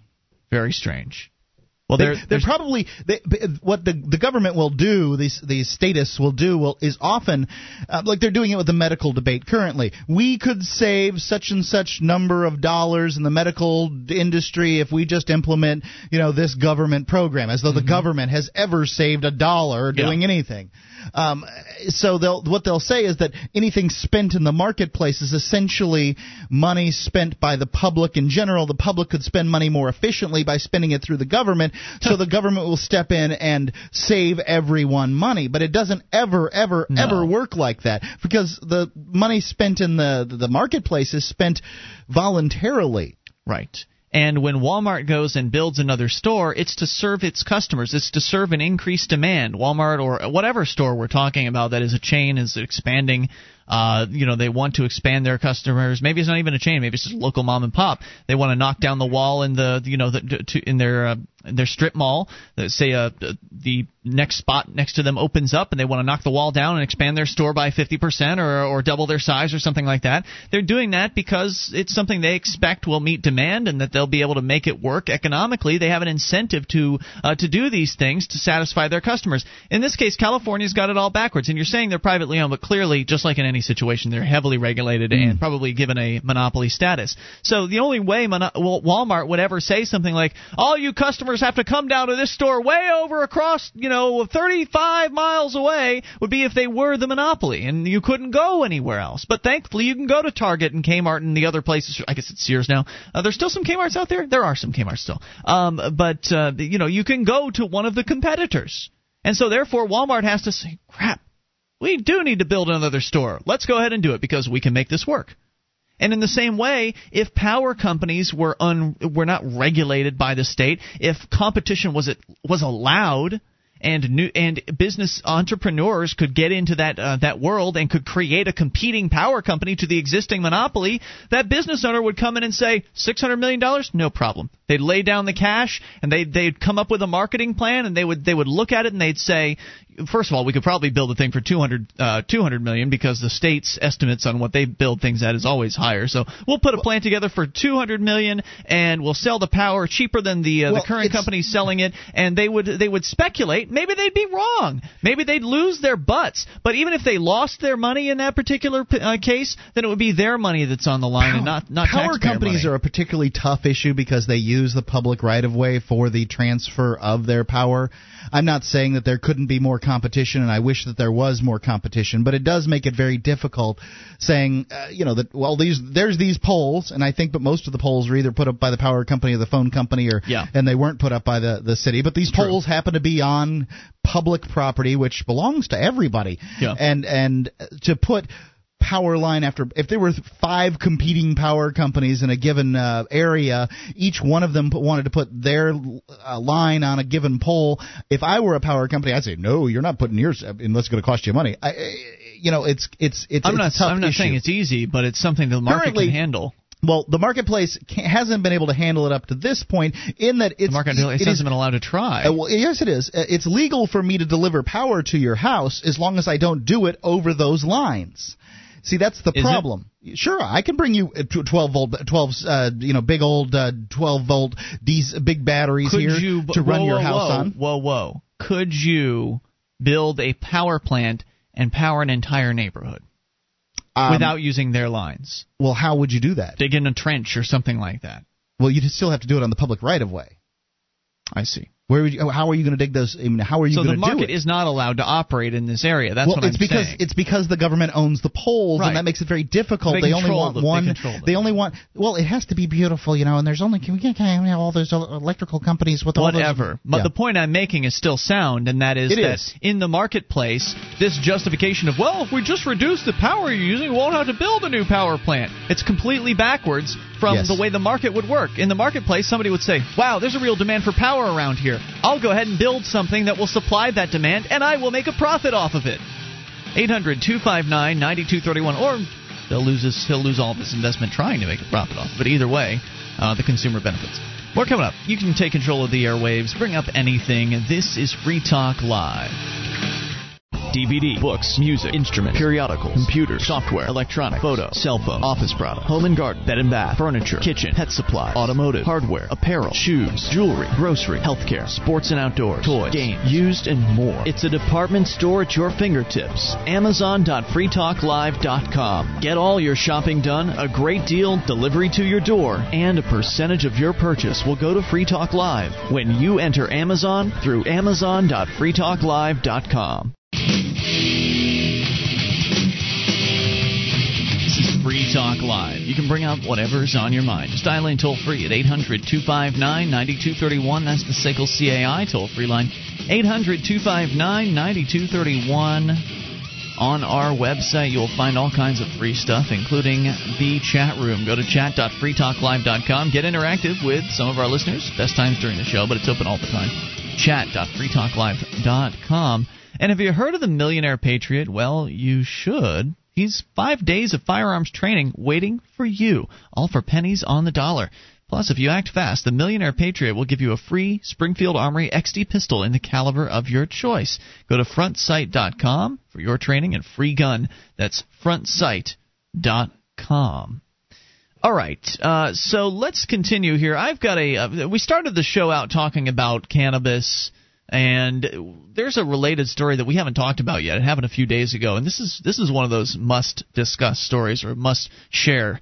Bismarck, North Dakota. Mark, did this one come across your desk? A 51-year-old grandfather who grows garbanzo beans and other crops in midwestern North Dakota was among the protesters arrested for planting hemp seeds on the lawn of the Federal Drug Enforcement Administration offices. Yep. I saw that. Heroic. Wayne Hodge and 5 other people were arrested Tuesday for trespassing and part of a group of about 20 protesting the ban on growing hemp, said authorities in Arlington, Virginia. Hemp, which is used to make paper, lotion, and other products, is related to the illegal drug marijuana. Indeed it is. In fact, it was hemp that was the motivation for the banning. For the creating of the laws that ban marijuana or ban cannabis.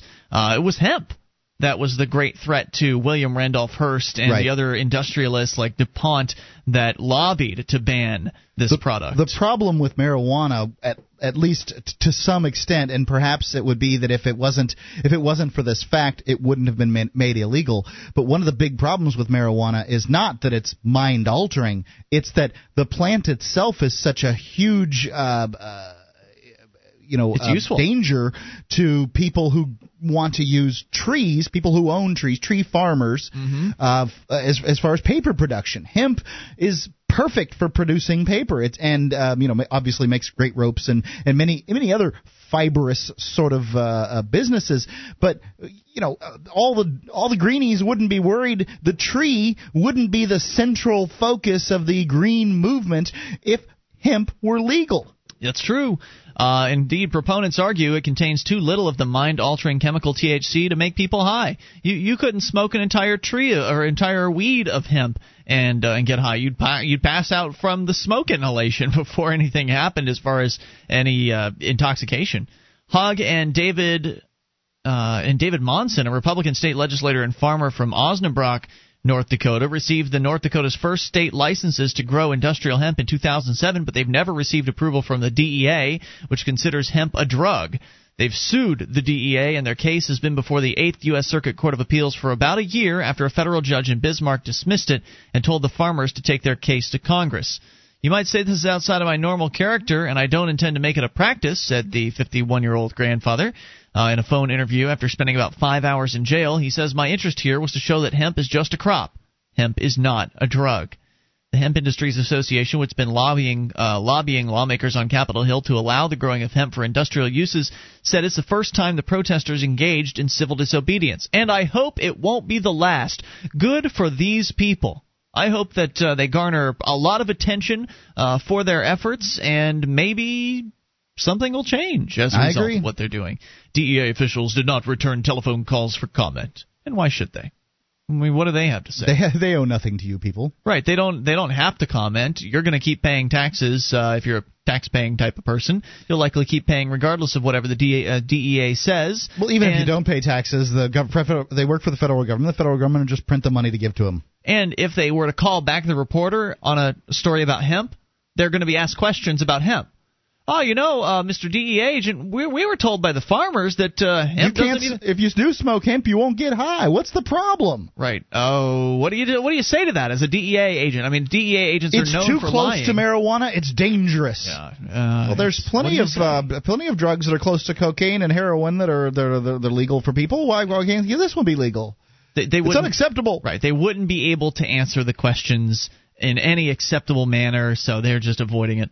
The president of Dr. Bronner's Magic Soaps, David Bronner from Escondido, California, said his company's been using hemp for a decade in its products. The company imports hemp from Europe and Canada, but Bronner said he'd like to buy it from U.S. farmers. With a weak dollar and the cost of freight, it's something we should be able to source in the United States. Indeed, if you wanted to, hemp farming would be so incredibly economical. It's a weed, people. It's not hard to grow. No, you just spread the seeds. I had a house once where I was just throwing my seeds out in the backyard, and they just came up all over the place. I had to run them over with a lawnmower before the neighbors saw them. And according to the story, Bonner says he and Hogg and other Hoff, I might be mispronouncing that. Hoff and four others dug several holes on the lawn of the DEA headquarters and planted about 1,000 hemp seeds. That must have taken a while. You'd think. Hoff said he was one of 2 farmers arrested. The other was Will Allen from Vermont. He dug a better hole than anyone, said Bronner. Their trip was paid for by Vote Hemp, the lobbying arm of the hemp industry. So good. That's great that they've got enough, I guess, organization to actually fund a trip to D.C. for civil disobedience. How often does that happen? I don't know. I mean, it seems like a pretty good idea to me. Yeah, I don't live in Washington, D.C., so, thank goodness. So maybe I'm just not on my, I don't have my finger on the pulse of D.C. civil disobedience, but I don't feel like there's much civil disobedience that goes on in Washington, D.C. The protests they have there are all pulling permits. They're all bowing down to the man just to protest in D.C. Actual civil disobedience happening in D.C., this may be a first for a long time, at least. I'm sure there's been civil disobedience, but I would hope so. This is a big deal as far as I'm concerned. I'm glad they did it. Hoff, who lives in Ray, a town of about 500 people, says he still has 400 acres of beans to harvest at home, would like to add hemp to his other crops, and he said he and other hemp proponents are frustrated by the lack of progress in legalization. I wonder if people are saying things like, hey, you need to stop all that civil disobedience and work within the system, mister. The system exists for a reason. It's there to, if you don't like the rules, change them. Don't get upset at these people for being slow. It's just the way things are. You could get in and make it faster, right? I think that, are you referring to my disagreement with the civil disobedience? I'm not referring to anything in particular beyond the typical counter from people that don't like civil disobedience. I'm not talking about you in this case, Mark, but it's a typical counter. There are people here in Keene, for instance, that are just regular Keeniacs that have a problem with people doing civil disobedience. Sure. They're Those upset. people are easily silenced with, was Rosa Parks wrong? Was Gandhi wrong? No, they aren't. They always say that, oh, no, that doesn't have anything to do with this. Well, that's because you can't get them on, you can't interact with them one-on-one. If you interact with them, directly, you can bombard them. If you're dealing with them on the internet forums, which I just think is a waste of time. I don't even spend any time dealing with people. I have no intention of talking to them. You're never going to corner anybody there.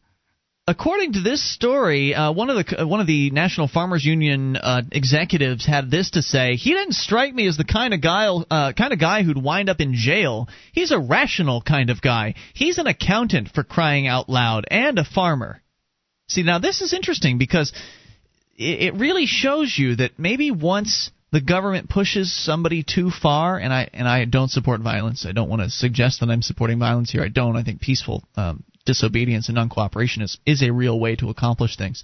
It just goes to show you that the people who will come out and do civil disobedience will come from all corners. This guy is a mild-mannered accountant and farmer, and nobody would expect him to go and put his freedom on the line for a plant.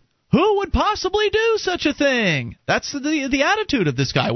I'm surprised that he would do something like that. Well, this guy's fed effing up with the system, and he's saying to himself, well, maybe I can do this, and this will help move things along. I think that civil disobedience used in the right context is powerful and a good idea. So do you like this one then? Yes, the DEA? I think I've made that clear. Yes, I really do like this one. 800-259-9231. And the average person can do it with just marijuana seeds in front of the police station. They sure could. You can bring up whatever you want, though. This time of year, wintertime, not a good idea to play. Oh, it's even better. Really? Yeah, it'll come up in the spring. With your help, we can spread the message of liberty around the world. Consider becoming a Free Talk Live amplifier for just $3 a month now at amp.freetalklive.com. If you can't afford it, keep enjoying us for free. If you can spare the $3, visit amp.freetalklive.com. This is Free Talk Live. You can bring up whatever you want, even in these remaining moments. Enough time for your calls. If you make them now, 800-259-9231. Hey, do you want to help out Free Talk Live? You enjoy the program? One of the ways you can do it is by becoming an amplifier. At amp.freetalklive.com, we will take your $3 a month, that's all we're asking for, and reinvest it into the show, getting on more radio stations around the country and bringing more internet listeners on board, exposing new people to the ideas of freedom. That's valuable to you, and it's worth the price of a cup of Starbucks coffee, less than that, in 1 month's time. Then head over to amp.freetalklive.com. You get access to the AMP-only call-in lines, AMP-only podcast, forum, and more. It's all there. amp.freetalklive.com makes a big difference for us, and it's just a few bucks from you. Let's continue with your phone calls here. Talk to Mike in Maryland. Mike, you're on Free Talk Live with Ian and Mark. Hello, Mike.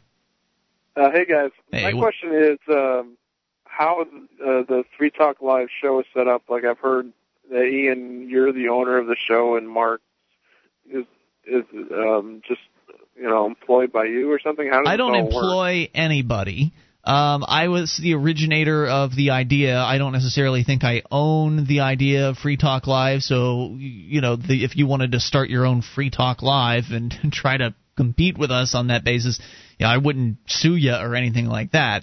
I don't necessarily believe in intellectual property, but there is the reality of who's doing the work, and I'm the one doing the affiliate relations work for the show. That means that I contact radio stations during the daytime hours, and I work on getting them to pick up the show, and I've been doing that for several years now. And you make sure that all the blinking boxes will operate. And that's kind of the engineering side. Yeah, I take care of the technical stuff. All the computer IT stuff.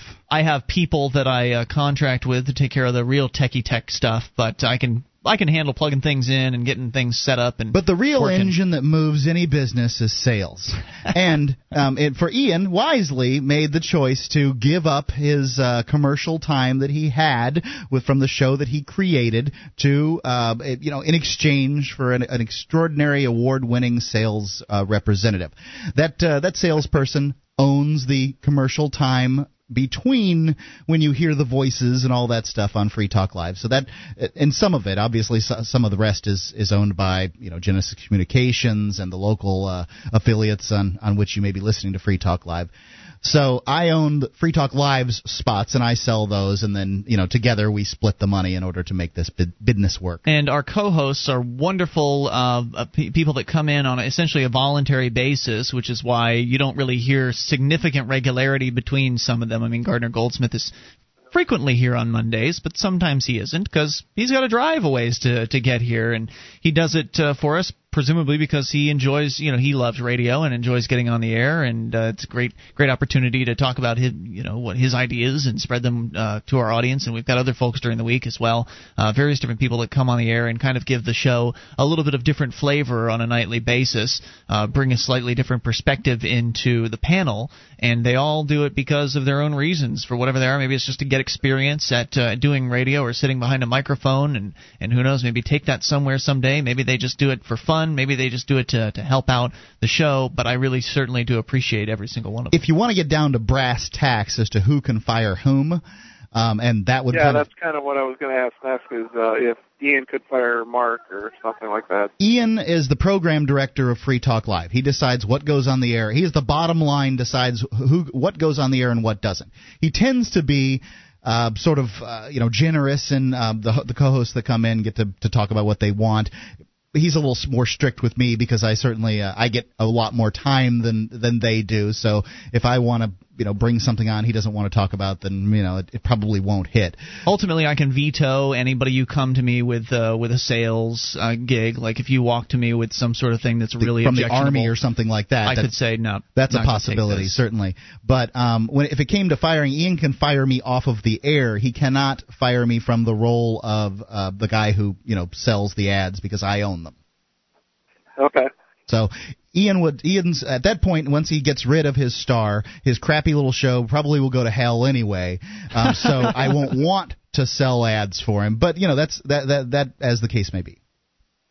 All right, thanks, guys. Well, I could also refuse every single advertiser you bring me, but that would be crazy because then I wouldn't be getting checks. Yeah, that would be dumb to do that. Yeah. It could though if I wanted to, and that would be very frustrating to you, and you'd probably quit after some point. Right, and having been on air for 7 years now and built the name that I have, I likely could go to any number of syndicates and get my own darn show and do my own darn thing. Maybe you could. I don't know. If that's what I wanted to do. Maybe you've got the name for that. I don't know if I've got the name for that. I don't know if I could walk over to some other syndicate. You don't think GCN would give me my own show if I asked for it? Oh, maybe. Yeah. I mean, that would be as simple as pie. You'd have to put together all your own black boxes.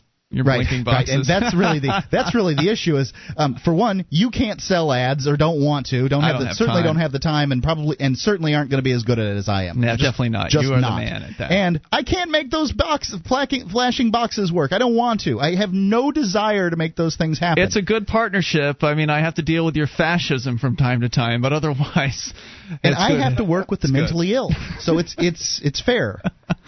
All right, that answers your question, Mike. He's gone. Yeah, so... Oh, he's there. Yes. Hello? Yeah, you're there. I haven't dropped you. Okay, well, one last thing. So there's not like a program director or anything? Do what? Or that would be Ian. Is there like a program director, or is that Ian? Well, I mean, if you want to use that term, yeah. I mean, I direct the direction of the show in that I decide which call to take next and what ultimately will You're the PD. There's no doubt that you're the PD of the show. Right, PD for a show, I guess, is, I suppose. Like a producer, then, like some radio shows have a producer. There is no producer. I mean, we have some people online that'll send us useful things. There's the board operator at GCN is probably the closest we have. We have a producer in that respect. Yeah, that's true. They work very hard on that end. But they're not out scrounging content or anything like that or rounding up guests or anything. No. So they're a technical producer, but not a content producer. How about that? Yeah. Does that make sense? Yeah, thanks. Hey, cool. Glad I could help. Anything else? No, that's it. All right, appreciate hearing from you tonight. Thank you. 800-259-9231. And some people are bewildered, Mark, and you know this, that in the industry, they're just blown away that two guys can run a syndicated radio show. They are. Well, people like Mike, it sounds like, are bewildered that two guys can work together as equals, not be partners in the sense of that they own a 50-50 in a business, because we don't own 50-50 in a business. You didn't want to do that in the very beginning, and I think there is no corporation of Free Talk Live. There isn't. Free Talk Live is a radio show. It's that's all. There is you've got your business and the stuff you do, and I've got my business and the stuff that I do, and our businesses commingle, and either one of us could stop that relationship, and that's fine. I think Free Talk Live may be registered down in Florida as a business name. I think I had to do that to open up fictitious name, yeah. Right. It was like the most basic thing. It's not even really a corporate registration or anything like that. But I think I had to do that in order to open up an internet bank account. Mm-hmm. And that was before I made the move to New Hampshire, where I opened a local bank account. They didn't even care. I just went into the local bank and said, I want to open up an account and put this name on it. I showed them my ID, so I had to. That's the only kind of identifying information I had to show was my personal ID. They would have let me put any sort of alternative doing business as name on that account, which was amazing to me. It was really easy to get a bank account. So never really went through any significant government paperwork to create Free Talk Live, and never intend to. Let's continue with your phone calls. Jeremy's in Rhode Island. You're on Free Talk Live. Jeremy, what's on your mind? Hey, Ian. Mark. Okay, when I was a kid, there were these cats in my neighborhood that would beat up my cat. Ooh. So me and my dad, we built a little box with a string system, and we'd sit in the basement and trap a cat, and then we'd take it and we'd release it like 50 miles away. Cool. So is this the neighbor's cat? I don't know. Somebody's. You know how people are. They'll buy cats and then they'll like raise cats, and I don't know. Well, don't let your damn cat outside if you don't want it to be kidnapped. Catnapped, I suppose. Yeah, so what I was thinking is that maybe Mark could put this idea to use to catch the pot protesters. Huh? What? I got more questions about your cat trapping thing. I have no intention of catching pot protesters. They don't enter into my life very much. The most Get your I question have out quick. What's We're that? running out of time. Okay. Quick. My question is, your cat, did they go on other people's lawns? Whoa. Yeah, Probably. we got to let you go. I'm sorry, man. I don't think it's cool to catch other people's cats at your house and release them elsewhere. The cats were beating up his cat. But where were they doing it? I mean, cats are cats. They don't respect property lines. Yeah, I don't think you should let your cat out. First of all, I think he's at fault for letting his cat out in the first place. If you don't want your cat to get killed or beaten up, leave it inside your house where it's safe. If you're letting your cat out, then it's at risk from some pretty bad stuff. I've lived in neighborhoods where the tacit agreement is it's okay for your cat to be out and go on other people's property, and their cats are going to be out and go on your property. Cats aren't particularly destructive animals comparative to, say, dogs that might dig holes. Usually dogs dig holes on their own owner's property, not your own. But I mean, dogs tend to get territorial and they don't respect their own property lines. Let's go to Kevin in Minnesota. 10 seconds. Last thoughts, Kevin. Sorry about that. Go ahead. Thank you very much, gentlemen. Just don't forget White Plume on the Pine Ridge Reservation, who is trying to go up against the system with the planting of the hemp. Call us and tell us more about it tomorrow night. We're out of time. See you tomorrow night at freetalklive.com. The following edition of the Mark Interview Series is brought to you by the Free Talk Live AMP program. Become a Free Talk Live amplifier today for as little as $3 a month. Get perks and help us get on more radio stations and more internet connections at amp.freetalklive.com. That's amp.freetalklive.com. And here's Mark. Ladies and gentlemen, this is Mark Edge with yet another installment of my interview series. And today I'm bringing you a visitor from Great Britain. It's Dr. Sean Gabb, and he's director of the Libertarian Alliance over there. Dr. Gabb, are you there? I am indeed. Mark. Excellent. Now, things tend to be a little different over there. What you guys call a liberal and what we call a liberal is a little different, and what you guys call a conservative and what we call a conservative is a little different. So I'm just wondering, how similar are libertarians over there to libertarians over here in the United States, and do you know? Well, a conservative is very much culture-bound. A conservative believes in preserving the culture and the political establishment with which you grew up. Yeah. And since the cultural and political establishments in England and America are rather different, it means that conservatives are rather different. Got it. Liberal in England means liberal in the old-fashioned sense. Liberal in America means socialist, as far as I can tell. But when it comes to libertarianism, that is an ideology, an abstract ideology, and it's pretty much the same everywhere. Okay. Just wanted to make sure that we were talking about the same stuff here. We are indeed, don't we? Okay. So what the Libertarian Alliance, that's not a political party over there, then and why not, I guess? We're not a political party because we looked at the experience of the American Libertarian Party. We were not impressed, and so we decided to form ourselves as a non-party organization which would do many things but not stand for election. So, yeah, I mean, the National Libertarian Party hasn't had a lot of luck, and actually some local libertarian parties may have had a minute amount of luck, say, getting somebody elected a dog catcher or something like that, but by and large, libertarian parties haven't had a lot of luck here in the United States. No. Well, the reason why libertarian parties don't have much luck is because we are swimming against the tide. The media is generally hostile or incredulous. And the other thing is that we are libertarian activists and ideologists. And you get 3 or 4 libertarians around a table and try to work at a party program, and it will not be a big success. There'll be people saying, "Oh, we've got to go easy on the drugs thing." No, we must legalize heroin tomorrow. Yeah. We've got to legalize incest tomorrow. We've got to legalize sex with dead people tomorrow. And other people saying, "No, I think we should be pressing more on the economic stuff." No, you get these arguments all the time, And if you're running a political party, you must have those arguments because you must have an agreed set of principles and policies to put before the electorate. Whereas when you're the Libertarian Alliance, you just say whatever comes into your mind, and the only thing that we require is you say it very loudly. So we don't want people to vote for us, so we don't care what they think of us. So how do you guys affect policy over there in Great Britain?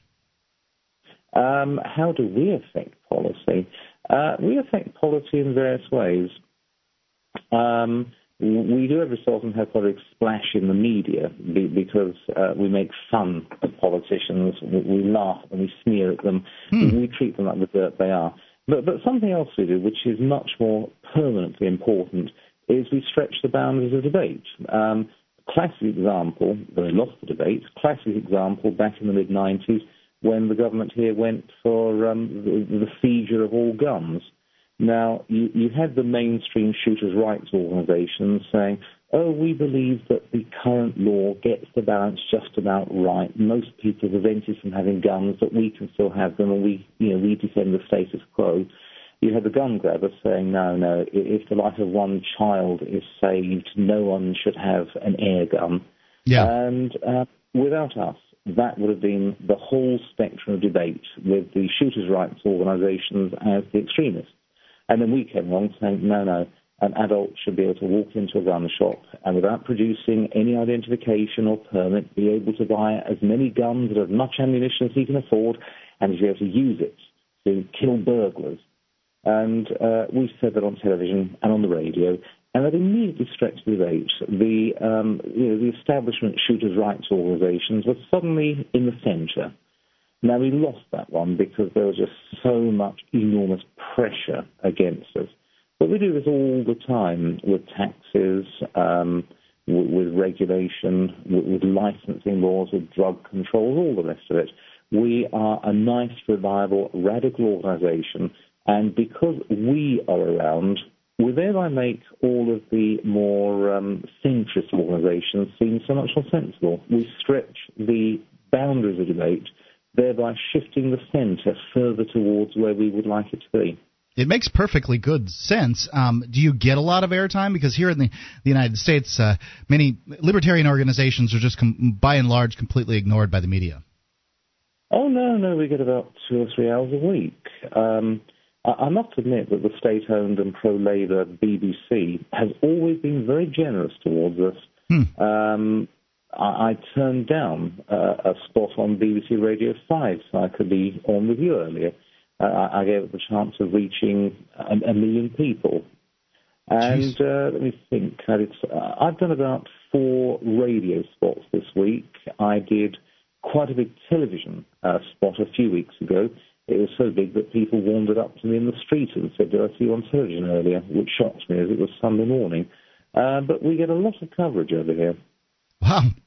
I'm impressed. I must say this. It's nothing like that is going on here in the United States. They're just of the opinion that libertarians are just, crackpot wingnuts and should be ignored. Yeah, I'm surprised by that because you apparently have a much more diverse media than we have. But we really do find the British media to have been much more receptive to libertarian ideas, especially over the past 15 years, than in almost any other country. My European libertarian friends tell me that they can't get any kind of coverage.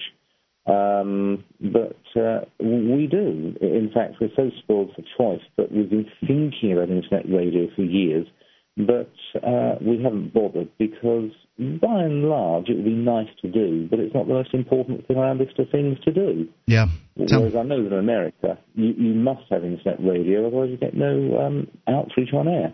It's the gosh darned truth. So, how many member? I don't know whether you have members of your organization. How many members do you have? No, we don't have members. We don't have members because we don't like the whole model of parties and associations in that sense. Once you start having members, they start saying, I have certain legal rights to be consulted. I want a conference. I want to vote on whether we should legalize drugs before we legalize guns, what have you. Right. No, we have subscribers. You send us some money every month or every year, and you are assisting with the work of the Libertarian Alliance, and the work of the Libertarian Alliance is whatever I and the other executive committee members decide it to be. Is it by and large getting on media outlets? It would seem to me that would be the way to go. As I said, we get a lot of media outreach. Yeah. I did. I won't say that I've done recently, but quite a lot. And the point is that, of course, if our subscribers say, Sean, you shouldn't be saying this, you can't say that, I will listen to them and consider it. But by and large, what we decide to do is what we do. And what a subscriber does is to buy into an existing model without necessarily acquiring any influence over how that model operates. Now, it sounds rather authoritarian, rather top-down, but that's how it works. And to be honest, that's how any effective political organization works. Well, it makes perfectly good sense to me. If you're trying to ask people about how they want to run an organization, the more people you ask, the longer it's going to take to get anything done, because everybody's got a different agenda. What you need to do is you need to have some doers with their feet on the ground, and then other people to fund them if they like what they're doing. And that's a model that'll work. That's the model that we adopted about 25 years ago, and by and large it has worked. The only real limitation on the work we do is that, we have other work to do. Our total budget, our total cash flow is about £15,000, maybe £20,000 a year. And I know that there are many American free market organizations which would spend that on coffee or parking. Yeah. We don't take salaries. There is no money for salaries. If I drive 300 miles round trip to the speech, I pay for the petrol. That's it. We claim for internet expenses, and that's really about it. I'm impressed that you pay for the gas, but it seems like with 15 or 20,000 pounds, you should be able to pay somebody's gas. But your organization, I'm not going to tell you how to run it. We have better things to spend the money on. Excellent. I'm glad to see some stuff's getting done. At the very least, that you're getting some media coverage, which isn't really happening here by the major media. That's why we had to start a nationally syndicated radio show on 53 stations of a libertarian bent, because nobody was going to talk about it elsewise. No, it's impressive when you do that. Our problem is, we don't have the money to do that, and it may not be that expensive to set up an internet radio station, but yourself, you then need content, and you come to sit doing it. And that's time, which means money. We don't have it. But the other reason is that ultimately, although it would be lovely to do, we don't really need it, because if I send out a news release, I'll do 2 BBC radio interviews straight off on the back of that. We get the coverage. Indeed, we get coverage in the national newspapers. I've got articles for the Times, the Independent, the Guardian, many of the known newspapers. Got a big piece coming out in Gay Times next week about drug legalization. Wow. Gay Times is what the name suggests it is. Yeah, you guys are getting a lot of coverage. It's very impressive. Do you think anything is it swaying the debate much, or do you think the media is using you by and large as sideshow freaks? By the way, I'd love to be sideshow freaks on the media. I'm not insulting where you're coming from. I'm just wondering if it's having any effect. We don't talk about sideshow freaks. We talk about dancing bears, which I think is much the same thing. Yes, of course. That's what they use us for. The media people are not tremendously interested in having a balanced debate. They're interested in having a balanced debate and an entertaining debate. Yeah. But are we swaying opinions? Well, the short answer is no, because we have this enormously powerful hegemonic ideology which is running this country and has been running it for at least 70 years now. And to start shouting at that doesn't get you very far in the short term. What we're hoping is that over the long term, when everything else has been shown to fail, people might start listening to us or to our grandchildren. But if you want me to come and say, we did 600 hours of radio last year and we have managed to stop this act of Parliament going through, and this leading politician is now saying, I agree with figures provided by the Libertarian Alliance. Well, no, that was nonsense. We're not doing anything of the sort. When the politicians do mention our name, it is with a kind of horrified disgust. But at least they mention us. I'm amazed at the kind of success you are having. I really didn't expect to hear what I'm hearing, Dr. Gabb. I'm actually kind of stunned that you're getting the kind of media attention that you are getting, and being able, at the very least, being able to frame the debate, as you said, you stretch the boundaries of the debate, and that is hugely valuable, especially in a country like Great Britain, where we would, here in the United States, consider them more socialized than we are. So, I mean, just being able to do that is tremendously valuable. Well, yes, we're stretching debate, we're flying the flag, but as I said, if I told you we were winning in any meaningful sense, I wouldn't be telling the truth. Sure. What we are doing is a desperate rearguard action, but we're doing our best. Yeah, I would say that until I moved here for the Free State Project, that's what sort of libertarians everywhere here in the United States were doing. I think that there's been a sea change since, say, around 2005, 2006 here in the United States, where things are beginning to change and people are beginning to see some of the ideas of liberty on maybe a national basis, but at least here in New Hampshire, where we moved for the Free State Project, I'm seeing daily people doing things for liberty and getting news, and so it feels like something's happening around here. I can't point to too much. What's that? I'm glad to hear that. Yep. Over here, we're talking about going down with a sinking ship. Well, at least you go with the flag flying. Singing near my God to thee.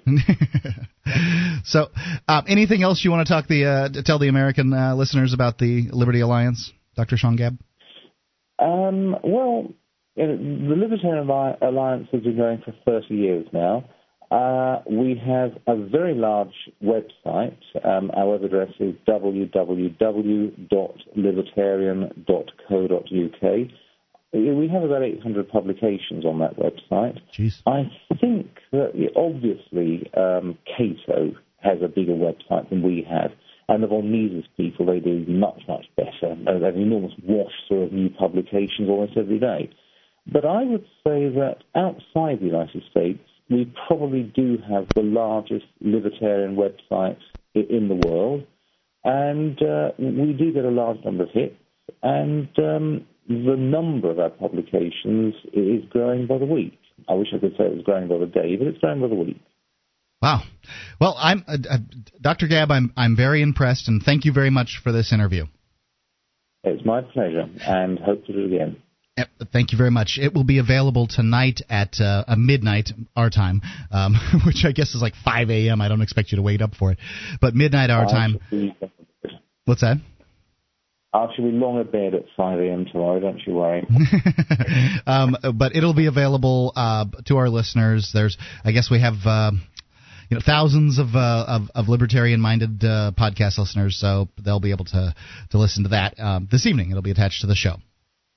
Okay, well, my best wishes to all of them. Thank you. Attention, all active duty members and veterans of the U.S. military. Your proud service to your country entitles you with the right to participate in special VA loan programs with benefits not available to the general public, like the ability to purchase a new home with no down payment or mortgage insurance, or refi with cash out, up to 100% of your present home equity with less strict credit criteria. You are entitled to these benefits. Review them online at varadio.com. This is Tim Lewis from iFreedom Direct and a veteran of Operation Iraqi Freedom. I want you to know that as a member or veteran of the United States military, you've earned special rights and privileges. On your feet! And get the details at varadio.com. iFreedom Direct Corporation is a private lender approved by the VA and licensed in most states. In certain states, certain restrictions and limitations apply. For a current list of licenses, disclosures, and all benefits, go to varadio.com. varadio.com.